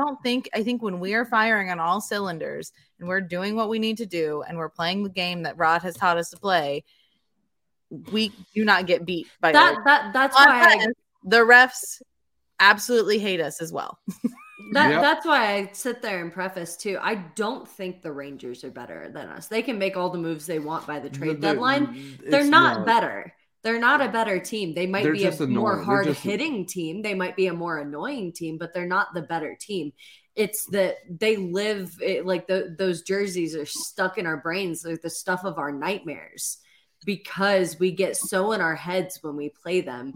And we beat ourselves up over it, and that's all we can think about next time they come to town. The last couple of years where the Rangers have beaten us is with speed. They have a good transition game in the neutral zone, and they use that to their advantage because they get 2-on-1s and breakouts. They're good at bullying us. They're fantastic at bullying us. It does have we have Trocheck now too, and it's kind of great. Well, he hasn't. Well, from the times we've played him so far. Well, yes, but his own Trocheck self, thankfully, but still, it's kind of crap. Because he used to be the irritating one towards them. Yes, but we have talked about how the Canes, when they are beat, the part that teams are seeing is that they are getting us on the breakaways of 2v1. One on the goaltender, they're doing that, and the Rangers have done it the best. Unfortunately, if the Canes figure out how to solve that, or at least tighten up enough that they're not going to be able to exploit that weakness of ours, then I don't think they're better than us at all. No, I think they can be better. If I say they're better than us, it's because they're better at exploiting our weakness than we are exploiting theirs. I also want to point out one more thing. I'm not going to insult this player when I say it, but last year when we played the Rangers, we didn't have Freddie Anderson in that. We had Antti Raanta, who played very well, but I still think Freddie Anderson can get us to that next level. No, I think so too. And everyone's like, well, Freddie Anderson didn't do anything for you guys in the playoffs last year. He was kind of hurt. We couldn't do anything with him.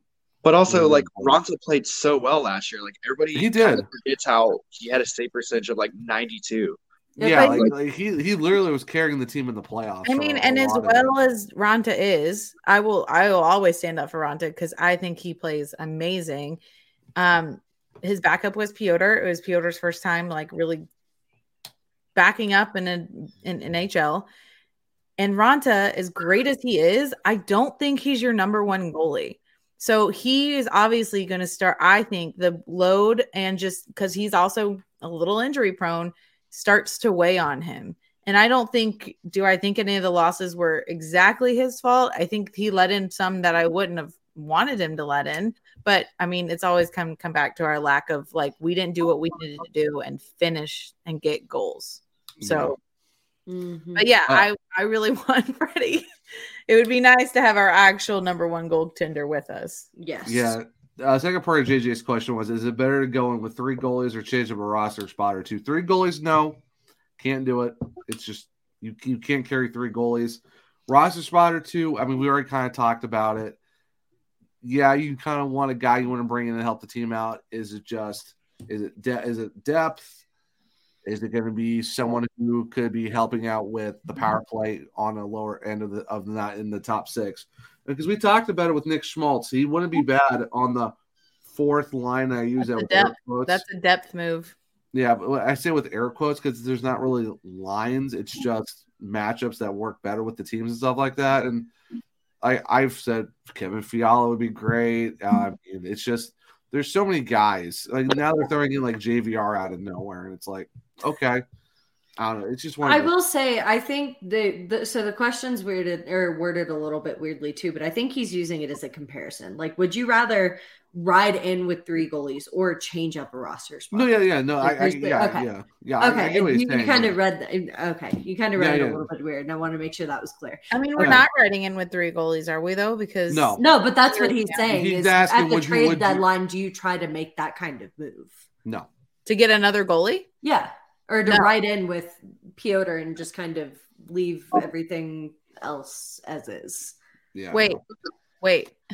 Going into the playoffs with 3 goalies, or are you trying to like to get another goalie besides Piotr? Is that what you mean? Yes. Oh, then no. That's like what going and give El Malka. No. I can see them calling Piotr up. Case. I can see them calling Piotr up and just being like, "Hey, I need you to sit in the press box for a little bit because we might need you." Well, the way the Wolves are playing this year, Chicago ain't going to see the Calder Cup playoffs. Yeah, so that's what I'm saying. Yeah. Maybe I don't know. We'll probably be seeing Piotr and PNC around playoff time. Yeah. JJ, thank you for your questions as always, my guy. Friend of the podcast, Colin Madewell. I guess this is why you're not his favorite person. It's actually Colin Ferns. I don't know why he changed his thing, but whatever. Colin Home Ice. I know he doesn't like me. It's okay. I don't know why though. I'm always nice to him. This is why Kat and I are his favorites. It's Colin with the 2 L's. I know. Yeah. 1 L for me, 1 L for Bailey, and none for Zach. Hey, Colin with the single L is a pretty great guess. So I mean, it's true. Not wrong.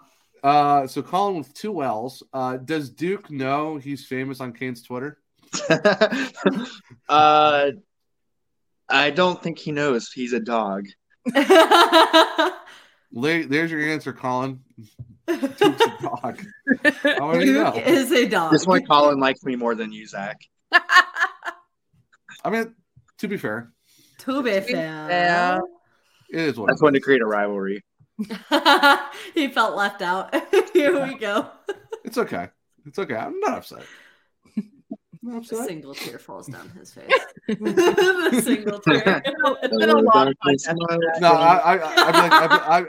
I'd be like that cop from Cloud with the Chance of Meatballs. Get back in there, tear, and just suck it back in.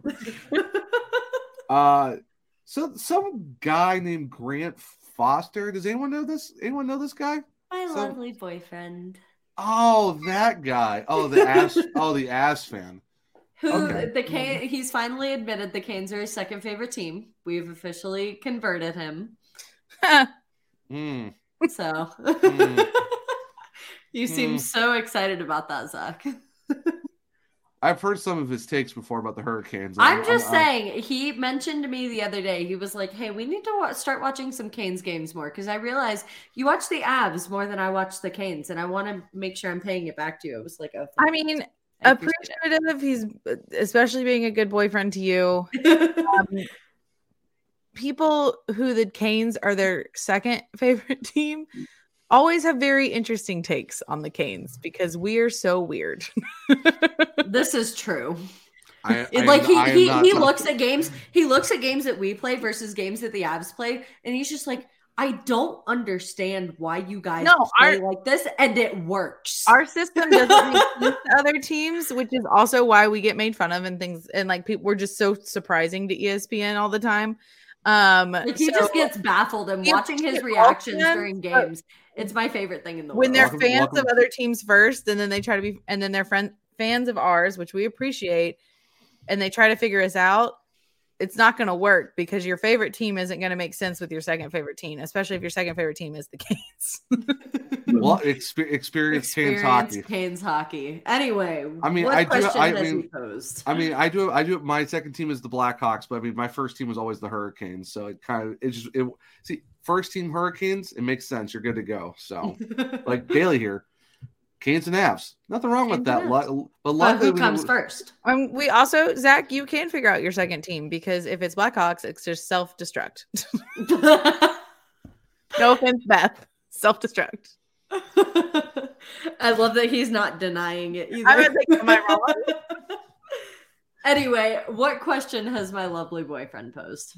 What do you think is the biggest threat to the Canes in the playoffs? In terms of what team is the biggest threat and what do you think they need in order to make a deep playoff run? I mean, we kind of already talked about it. The Rangers are kind of a threat. Boston is also a threat because it is Boston and they're just an absolute If we're talking again about teams getting into our heads, biggest threat is the Rangers because of their mental game with us. More than their game on the ice, it's more their mental game with us. I would like to give an honorable mention if they make the playoffs, not only to the Caps, but because we have a history with them, so that we can't go on mentioning this without kind of mentioning the turbulent history that we have. If they make the playoffs. If they make the playoffs, that is the big if. And I feel like with their Stanley Cup playoff experience the past 5 years, the Tampa Bay Lightning have to kind of make an appearance as well. Yeah. I was gonna say we haven't really talked about the Lightning, and they still do have a scary team. Mm-hmm. They do. Yeah. But I think this season they've bled more than they have the other seasons. I think this is. I don't say you're wrong, but at the same time, this is also like comparing regular season hockey to playoff hockey. But you got to think about this. Sorry. Yeah. Oh no, think about it too though. Back to back Cup Finals appearances. Mm-hmm. That weighs a lot. Two of which have turned into actual Cup wins. I do think in their case, a big factor with them that we struggled with is we couldn't figure out Bassey. Mm-hmm. We're slowly getting there, but we also have to think about the size and tenacity that they play with when it comes to playoff time. And if we're going to admit a West Coast team, I will say the Avs, because for some reason, every time we play them, it's just a cursed game. Mm-hmm. Like, just fully cursed. And I'm not saying the game itself, the game suck. Because somehow we get the best of the Avs, and then I look at other scores from other days, and I'm like, well, why didn't they play like that around us? The refs aren't very why weren't they all injured when they played us? But and the refs don't help either in a lot of those games. Some Avs fans would argue in saying that they were more help to us than they were to them. Here's the bad thing.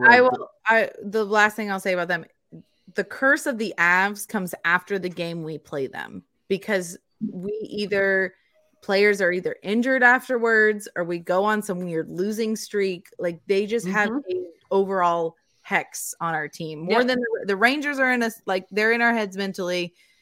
Boston and the Caps will bully us physically. And then I don't know Boston's really over in the West with the smoke in the air.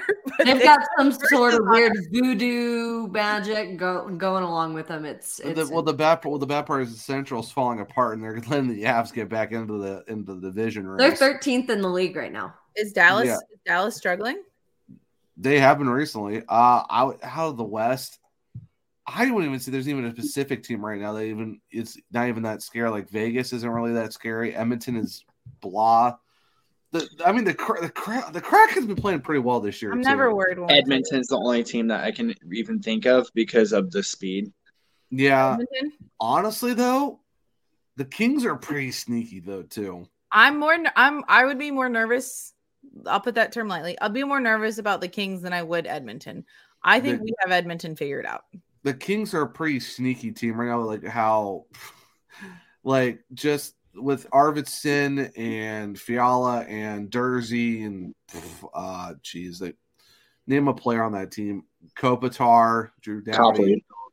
Oh gosh. I have to say this though too, for the fact that Anaheim tried to clap at Copley and the Kings admin's like, he has much wins as you guys do this year. Sit down. I'm like, it was crazy.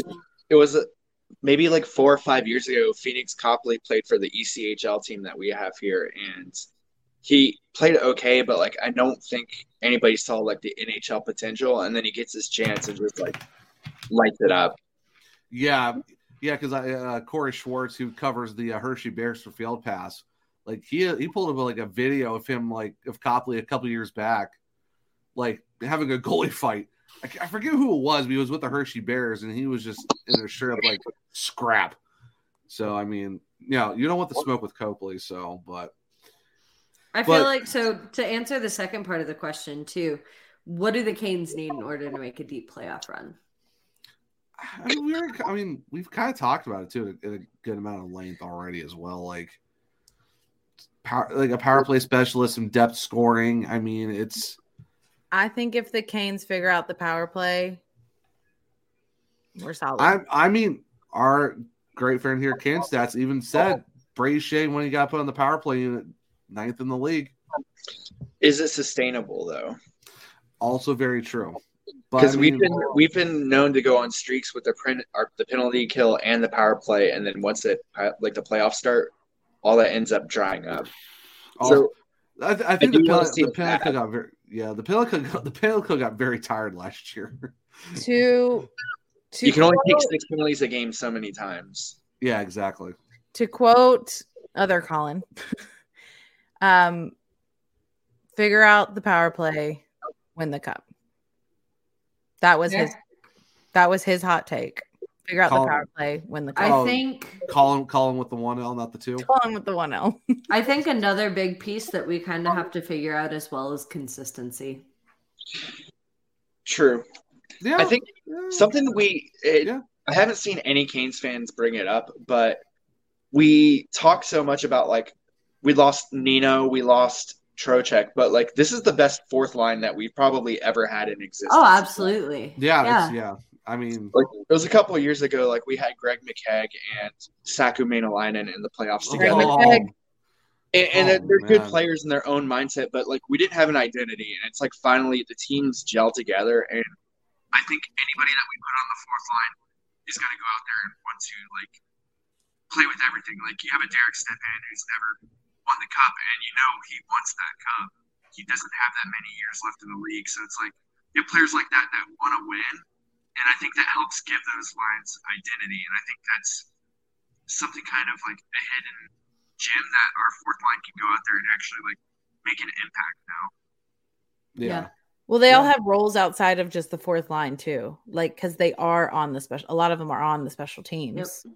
Well, like you said earlier, Kat, it's like Rod will put guys where they need to be and they give them the minutes. That's like when you look at Nick Schmaltz or whoever you want to throw in there, it's not like he's like a bona fide, he has to be in the top 6. It's like you'll get your minutes. All the lines get their minutes, and you'll get special teams play if you're playing well and scoring goals and doing the thing that needs to happen. So, I mean, it's not really like he has to be a bona fide, this guy has to be in the top 6 only. It's like, no, you can put him anywhere on the team. So, I mean, think about it. If he goes on the fourth line, he's still going to be playing with like a Paul Stastny.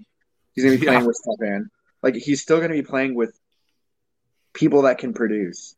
Yeah, like every line can score. That's the one good thing about the Hurricanes. Like, I don't know how many other teams can say that they can boast 4 lines and you can score pretty much anywhere. Mm-hmm. Like, even our D pairings, like, I've never seen a team from top to bottom have so many good guys. That's kind of like, okay, what do you do at the trade deadline? That's the thing. So our last question, and that comes from Joel, so this is her second one. If you could pick / create one full offensive line, so 3 forwards, 1 full D pairing, and 1 goalie of all former players, they don't have to actually contribute to win the cup with the Kings, who would it be? So I it's actually 3 had to forwards, think on 2 this Ds, and one. 1 goalie. Yeah, there's a lot of guys I would like to pick. So I'll go first just because Okay. I'm already prepared. Okay. I went with Tuomo Ruutu to start off with because I really just I love Ruutu, and I think he's just neat. So it's like Yes. he's just so good. And I went with he would fit in with a lot of the Finns too. yeah, and I think I have another Finn on the list actually, but I'll get to him in a second. So I went with Elias Lindholm as the center in this case. She's gonna love you for this. That I mean, I feel so bad for him. He was on bad teams. He played on some really bad lines too. Any Canes fan like back in the day, like you can still go on Canes Country and look up the lines from like 2017, and I recommend going down that because they amazing website, by the way. They chronicle everything, and like you just look at these lines, and he's sitting there with like Derek Ryan on the wing and Joachim Nordstrom on the wing, and it's like, how is he supposed to produce anything? Checkers legend Derek Ryan. I went with Jeff Skinner also because we need him to experience the playoffs at least once in his lifetime, and I think we can finally like bring him to the Hurricanes and get him to win the cup or experience the playoffs at least. Also, if you have not seen his little like incredible turns, like it is incredible. Please watch it. Whether you're a Buffalo fan or not, or a Skinner fan, or like it's so funny. He committed so much to the act. I really want to know if he wrote it because it's so well put together. He did such a great job with that. That was fantastic. For the defense, I went with Justin Falk and then Joni Pikkanen because I think Joni. There you go. They're two players that identify Hurricanes defense, and I think they just like kind of went unappreciated, even though like they were here in the primes of their career. And then for goalie, just for the lulz, I went with Anton Hudobin because he had such a great season, and it sucks that he only got to experience one with the Canes. And also, I'm glad that he only experienced it because we're fucking terrible, and I'm glad he got to move on to better things in his career and actually play for some like decently composed teams. Yeah, for sure. So I'm gonna do mine real quick. Just for the vibes, gotta bring back Chad LaRose. That would bringing him back would be absolutely fantastic. I would love to see that. Just for the fact that just to have these two together on a cup-winning team in Carolina, because I would love to see these two if they ever decide to retire their jerseys to do them together. Bring back Eric Stahl. That would be phenomenal. Bring back Eric, give him another cup, have him retire with Jordo, and have 11 and 12 right next to each other on the rafters, right next to number 10. That would be just a nice little 10, 11, 12. All those numbers, those three retired. What about Jared, though? Like, you can't exclude Jared. Jared's doing all right as an assistant coach. It's going to be okay. No, Jared's a great guy, though. So LaRose, got to bring back Eric Stahl. I would say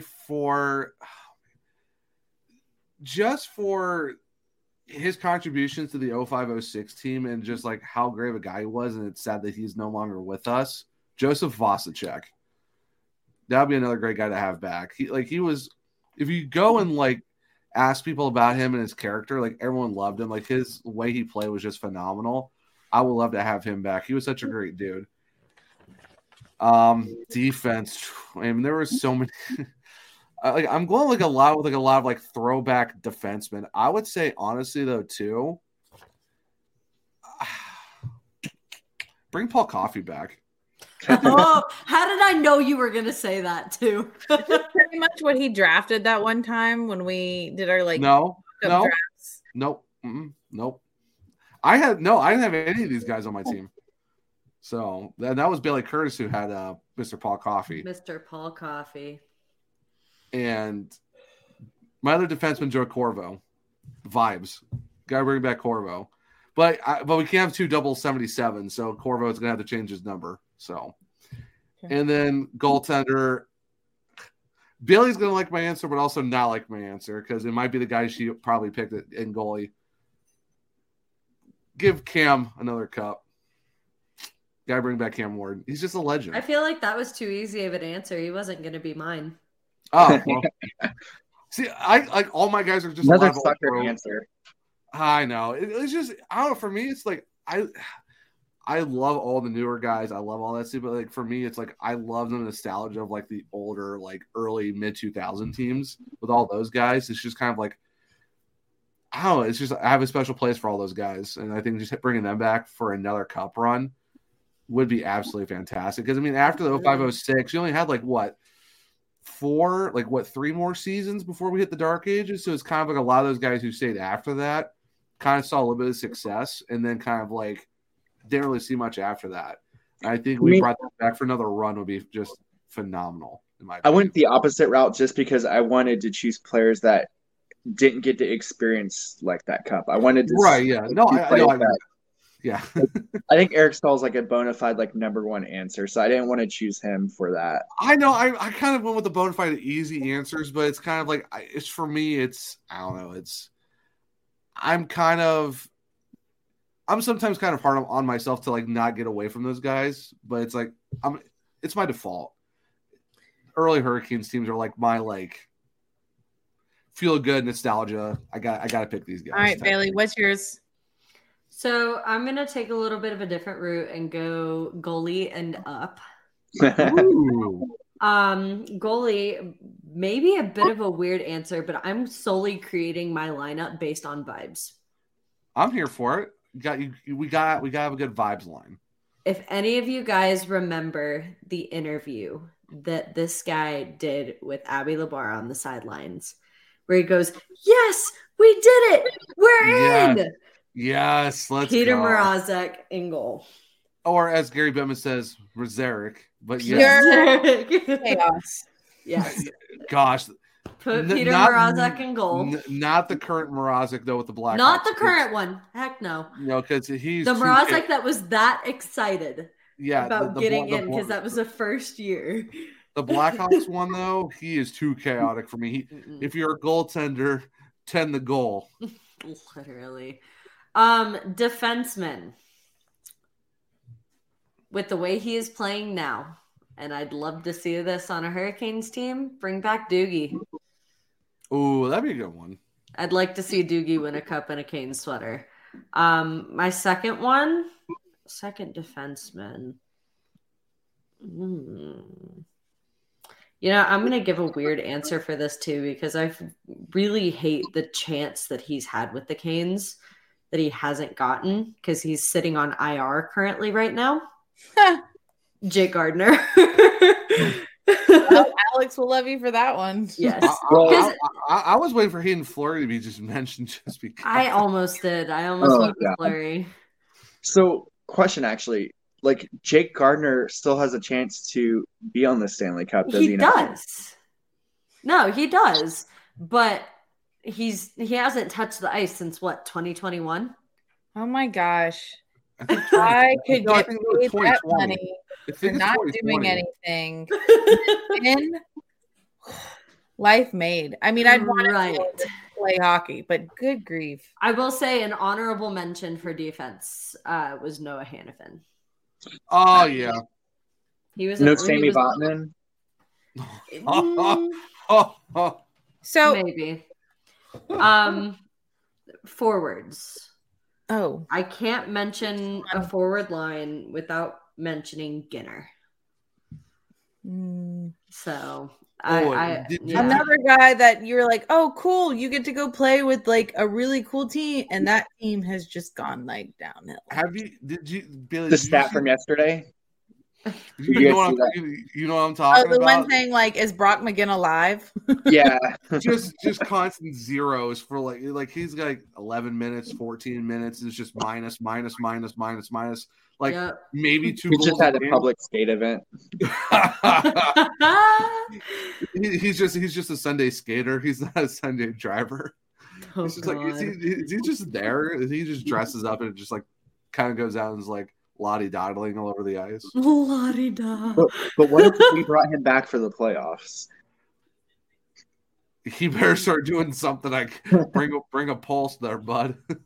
I don't know how you have Brock McGinn on your team, the man that will literally throw his body into whatever he does, and this man has zeros. But I'm thinking of the Brock McGinn. No, not you. I'm not saying. I'm saying the Penguins now. Like I'm like, how is he being utilized to be so ineffective? Mm-hmm. It's the Penguins not giving a crap about a guy who doesn't really shine in their eyes. Apparently, it's the Penguins. Second guy. I don't care if this doesn't make sense lineup wise. I'm putting him in. Freaking Juicy Jokinen. That makes sense. That makes sense. I mean, yeah. Because both he and Brock McGinn are left wingers, so somebody is going to have to slide in and play a center role. Or play offhand. Yeah, play offhand. Oh, I guess depends on who the other forward is. My other forward? Yeah. Eric Cole. Oh, yeah, someone's got to play center. Yeah.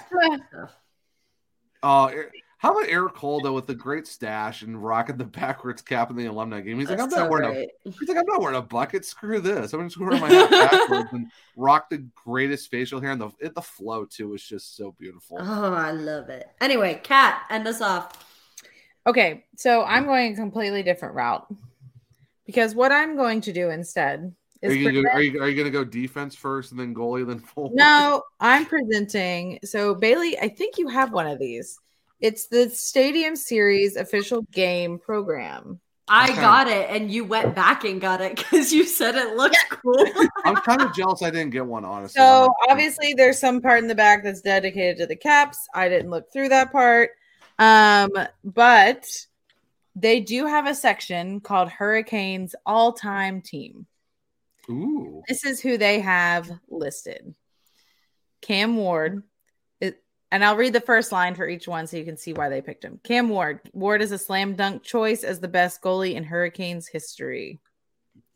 Then on defense, they have Glenn Wesley. Wesley is the only defenseman in team history to have his jersey number retired, his number 2 going in the rafters on February 17, 2009. Made sense. Other defensive player, which is actually one of the more current ones, Jacob Slavin. Slavin is arguably the best defenseman in team history. Yeah. Which I just read that sentence multiple times. I'm sure you did. Who could have seen that coming? And then hey, listen, of the guys he got listed with. Hello. Why you think he's forward? Ron Francis. Francis was the Hurricanes' first star player. Yep. Retired. Rod Brindamore is the next one. Brindamore is the face of the Hurricanes. Shocker. And last one, Eric Stahl. Since the franchise moved to Carolina, Stahl is the first all-time in goals, assists, points, power play goals, and power play points. He also did get 100 points in his rookie season when they won the cup. So there we go. I'm sure that's later on, but I just read the first sentence. Oh, I'm just saying in general. Like, yeah. They have your stat. But that is what they deemed as the Hurricanes' all-time team. And I am just in love that you have all of these all-stars and they put one Jacob Slavin smack dab in the middle. Who was surprised and not I. And it honestly says that this will be interesting. I mean, because he's not scoring a whole bunch this season, but he will likely, as soon as next season, become Hurricanes' all-time leading scoring defenseman. Justin Falk has the title now with 258 points. Slavin entered this season with 208. He's going to get it. Yeah. All right, so your roster is based off the... Yeah, I just wanted to present that. You're welcome. You guys all had really good ones. I just wanted to show that the all-time roster, the recognition from, put together by, I would guess ESPN put this together. Maybe we did. Either way. The NHL probably did. The NHL did. That's a typo Nate is in there. Wait, really? Yeah, so if you read his bio in there, I think it's like it says he's from Finland or something. Wait, who? Martin Natchez. Nope, he's not a Finn. Okay. Wrong. Zach, do we have any other questions from Love? What was that? Wait, can you reread that question? What was that question again? What do you mean? Yeah, reread it. All right, you gotta give me a second. I gotta go back to it now. I was just on it. Hold on. No, I'm back on it. If you could create one full O line, one full D pair, and one goalie of all former players to win the cup with the Canes, who would it be? My answer met that criteria perfectly. Except for Jacob Slavin. Jacob Slavin's a current player. You need to do former players. Did she say all time or did she say no current? Former Hurricanes. Oh, well, he is too amazing to leave out. In fact, one of them was mine. I said Cam Ward. So actually, you don't pick the criteria. You pick 3 players. It's fine. Cat will take it. Wait, it says he's from. Oh, yeah, you're right. It says he's from Czech. He's from Czech. Yeah. Captain Finland to a gold medal in the World Junior Championship in 2014. I don't think that's right. That's that was Tavo. Tavo was the captain of that team. Disrespect to Tavo. Oof, Maroons. All right. So now, thank you everyone. Okay, well, first of all, thank you everyone who sent us your questions. That was just absolutely amazing. You guys. We appreciate it. Now it's time to go to everyone's favorite segment. It's the Forgotten Canes. And I would just, before we do this, let me give a big shout out to Kane Stats for dealing with our long ass episodes. So thanks for sticking with us. I mean, thanks to all of our guests that deal with this, but especially you. It's a pleasure to be here. I will say it's such a joy to be here after reading very, very terrible articles that were written about you guys. And I would be very remiss not to mention that and how disrespectful it was and how I think that person was a massive jerk. So I just want to say that. But not a bunch of jerks. And it was not just the kind of jerk that we like to be. Yeah. Well, we appreciate your support. And yeah, we appreciate all the love from not only you, but everybody who's supported us over Alex the span O'Hari. of episodes that we put out. Alex O'Hari's fantastic mention. Also Andrew Rinaldi, friend of the pod, 2-time guest. He absolutely reached out to me because we worked together at Field Pass, but he reached out. He was just really great about it. I mean, Daniel Wagner, Ray and Brad. I mean, the Rod the Bod podcast, they've reached out to us recently to do something with them at some point. I mean, just the list goes on and on. We have just friends everywhere, and we appreciate everyone. Mile High Pundit, Beth from Woe Hockey, Jules. I mean, it's just nice to know that whenever Kane's Twitter gets crazy, because it can from time to time, that it also you can make some really good connections and have good support there as well. Absolutely. We all appreciate it.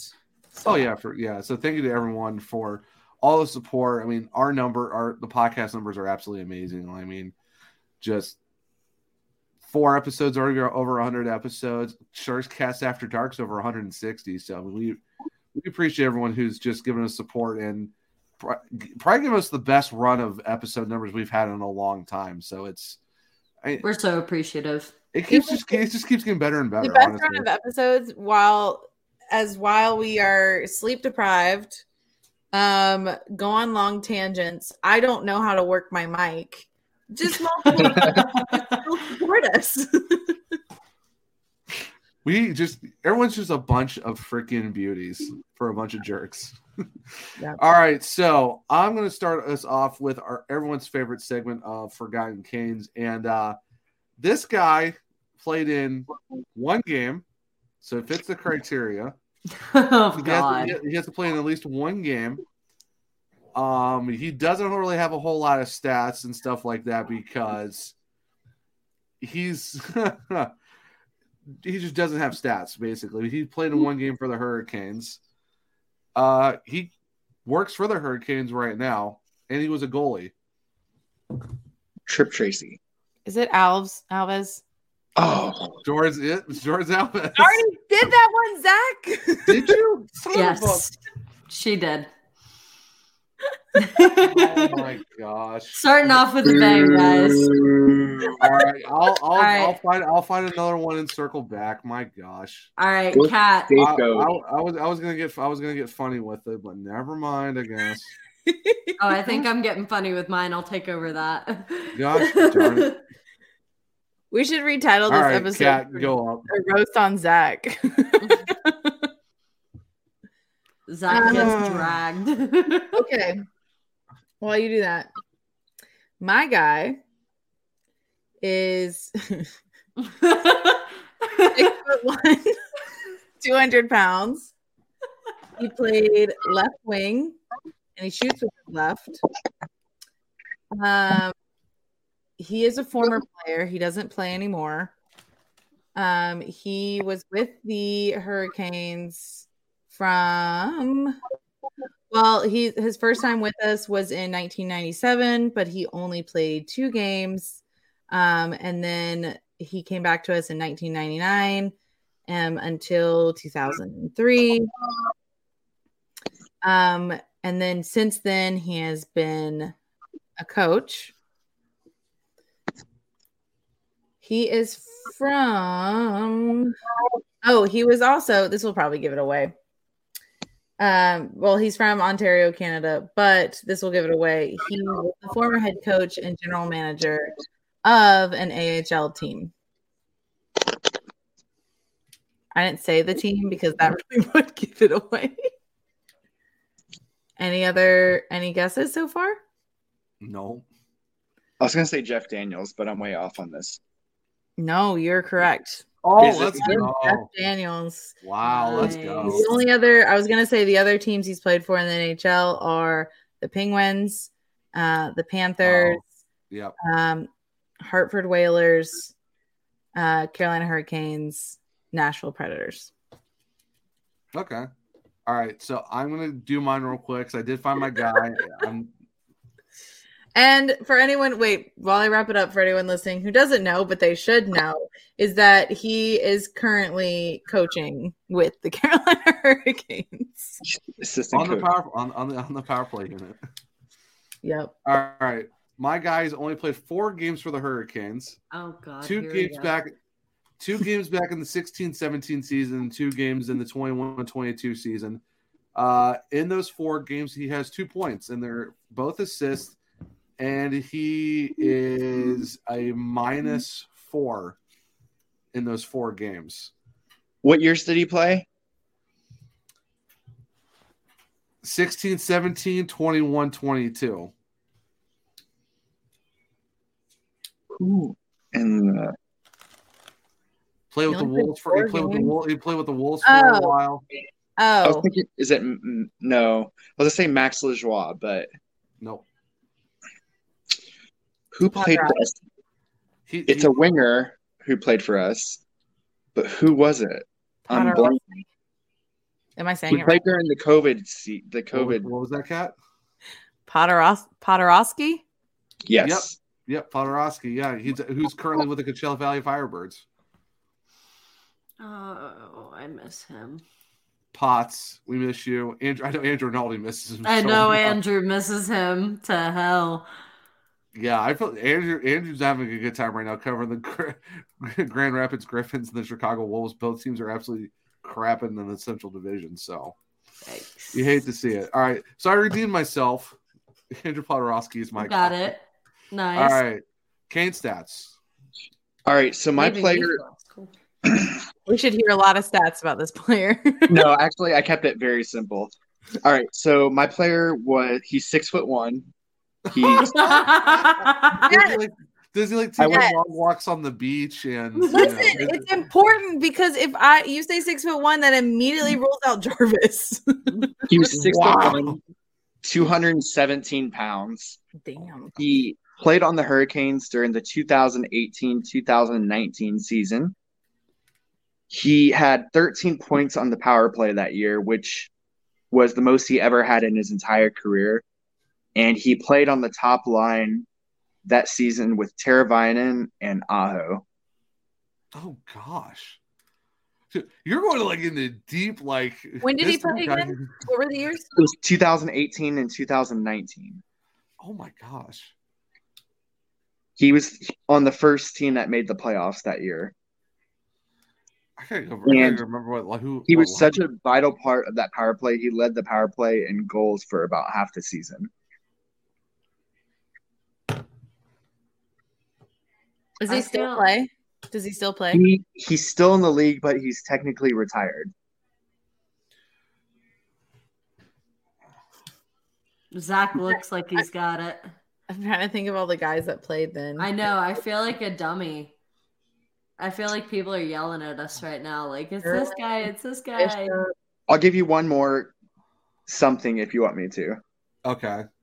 All right. I would say he had a major contribution is that he was really like brought in to like really be heavy on the power play heavy in general for the playoffs. And then in game 2 in Washington, he was ejected for a hit that he made. Oh, what?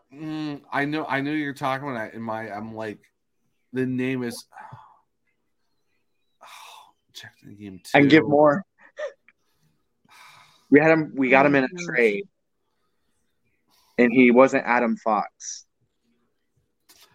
Oh, it was Adam Fox, Dougie Hamilton, and Blink. Oh no, I know it. I can't. Where's he? Okay, quick. Where's he from?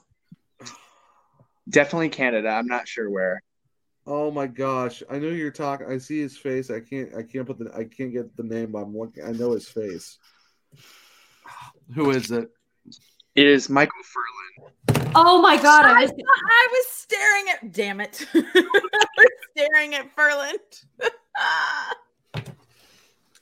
Jeez. Hey, you succeeded. You stumped Zach. Yay! It's a good rounding of this episode. Oh my! I think it was. So I wanted to choose him because I think he was. Well, one, I hope he's well. I know he's got a lot of health issues, and he did like a lot to contribute to that team. But also, like, he was a very important part of getting us to the playoffs that year, and I think he's kind of like forgotten amongst the fans. He was literally on the top line for a lot of that season with Aho and Teravainen. Mm-hmm. Forgotten amongst the fans as we all struggled. Oh man! I mean, think about. I mean, you only played like 60 or 70 games for us, and like he had moments, but it's also like he did kind of get forgotten because he played that one season. He was out of the lineup in the playoffs, and then he signed in the offseason with Vancouver, and he's in the West Coast, and we never see him again. Yeah. Gosh. Son of a gun. I knew you were talking about. I just couldn't get the name, but I saw his face. I'm sure Jules was screaming it. Oh, probably. All right, Bills, bring us some for this wild, crazy, long episode we just turned into. We talk about a lot of stuff. That's the questions. Well, the questions, the stats, everything else. I mean. So I took my glasses off so you guys wouldn't be able to see it through the screen. We couldn't see it regardless, Bailey. I don't like to take any chances. Bailey, I'm telling you right now, you cannot see the screen on your glasses that good unless you're like right here on it. You I'm can't just see it. I was trying to zoom in to see, so. So my guy, and I'm gonna be super vague because y'all are gonna get it within the first few, but I just think it's hilarious. So this guy, he was drafted 17th overall in the 2008 NHL entry draft. Not by the Hurricanes, but by Toronto, if I'm not mistaken. Oh, no, just kidding. He was drafted by the Anaheim Ducks. He played for the University of Wisconsin for 3 years and then made his way to the Toronto Marlies. He has spent most of his career playing with the Toronto Maple Leafs until his contract ended and he signed with the Hurricanes in 2019-2020. Is it Ron Hainsey? No. Oh, gosh darn it. Wait, then he signed with the Hurricanes when? 2019-2020. Play with the Maple Leafs. During that 2019-2020 season with the Canes, he played 68 games overall, but only had 4 goals and 20 assists. Some would say he's on the last year of his contract. All right, Kane Stats. I think you know who is it. It is Jake Gardner. This is true. Oh, give me a I mentioned that I was going to do this too a few days ago, and they were like, dude, that would be hilarious. Wait. So whenever you said who he's drafted by, I was like, wait a minute, I don't have it. And then you said by the Ducks. I'm like, okay, I got it. Okay, cool. Let's Wait, go. you said he had how many games played? 68 games played in that 2019-2020 season. Oh, okay, just in that season. Okay. Not We overall. talked enough. Like if he was fully healthy, like he would be such a power play asset for us too. Oh, he would be, yeah. Oh, we know. Alex lets us know that on a daily. Anytime he can. Yep, pretty much. Well, what a great group of players we picked for this one. Even though I once again absolutely just crap the bed and pick a player that's already been picked because we can't all be winners, Zach. This obviously wasn't my episode because I got absolutely dummied and embarrassed all in one episode. It's just had to come. Is that the norm? No, not always. Sometimes No, we give him a hard time, but not as much as we did tonight. No, I'm glad I can contribute. Yeah, this was. I've had a long week at work. I need to take out my anger somewhere. If it had been a player Bailey had done, it might not have been called out as much. See, Bringing a Billy, freaking Martine Natchez. No, you take your anger out on Grant, not me. No, he's been really nice lately. I can't do that. Wow. He bought me dinner. He made me a little rose petal flower heart. It was really cute. So I can't get mad at it. Late Valentine's. It was. Yeah. Anyway. But we are gonna wrap the episode because it's gone on pretty long. Sorry, everyone. Actually, no, we're not sorry. Who cares how long our episodes are? Everyone enjoys them. Everyone, no matter how long the episodes are, they're still great numbers regardless. So you know what? Thank you everyone who stood up, who made it this far into the episode. It's been a long week. And if you're not listening, fuck you. Hey, we didn't say it. We didn't say it. Also, if you skip to this part, hello and welcome. Hello. But no, Kane Stats, obviously, thank you so much for jumping on with us tonight. I know it's a lot longer than we thought it was going to be, but you stuck with us the entire time. Had fun just roasting me in the process, but no, honestly, though, thank you for taking the time. I know you're on vacation, but just thank you for anytime jumping on. So, but I appreciate you guys. Yeah, but before we let you go, though, where people can find you on the socials? You can find me on Twitter at KaneStats, and short and sweet. You can find my Venmo at KaneStats as well. Hey, he's got to get Duke some cups somehow. Right? No, he's got to get Duke some blueberries somehow. Come on, yes, guys. The blueberries. Is Duke still passed out? We got to get him on a video at least. You know. Hold on, let me grab this dude. Oh my gosh. Oh my goodness! For the fact that it's like, all right, let's go wake up Duke one more time. But yeah, Cane Stats is a great follow if you're looking for some obviously great stats about the Canes, but also just in general, if you look at that! For anybody with no context, not watching the YouTube version, Cane Stats turns his video on and Duke's just laying against him like dead. Duke's like, I'm unamused. so tired. Yeah, he's like, I'm so tired, Dad. Let's go, man. Buddy. Oh, look at the little paws. So if you guys are wondering who runs the Cane Stats account, this little guy is the cutest thing ever. Duke, I love you. If you're wondering who runs the Cane Stats account, it's really a dog named Duke.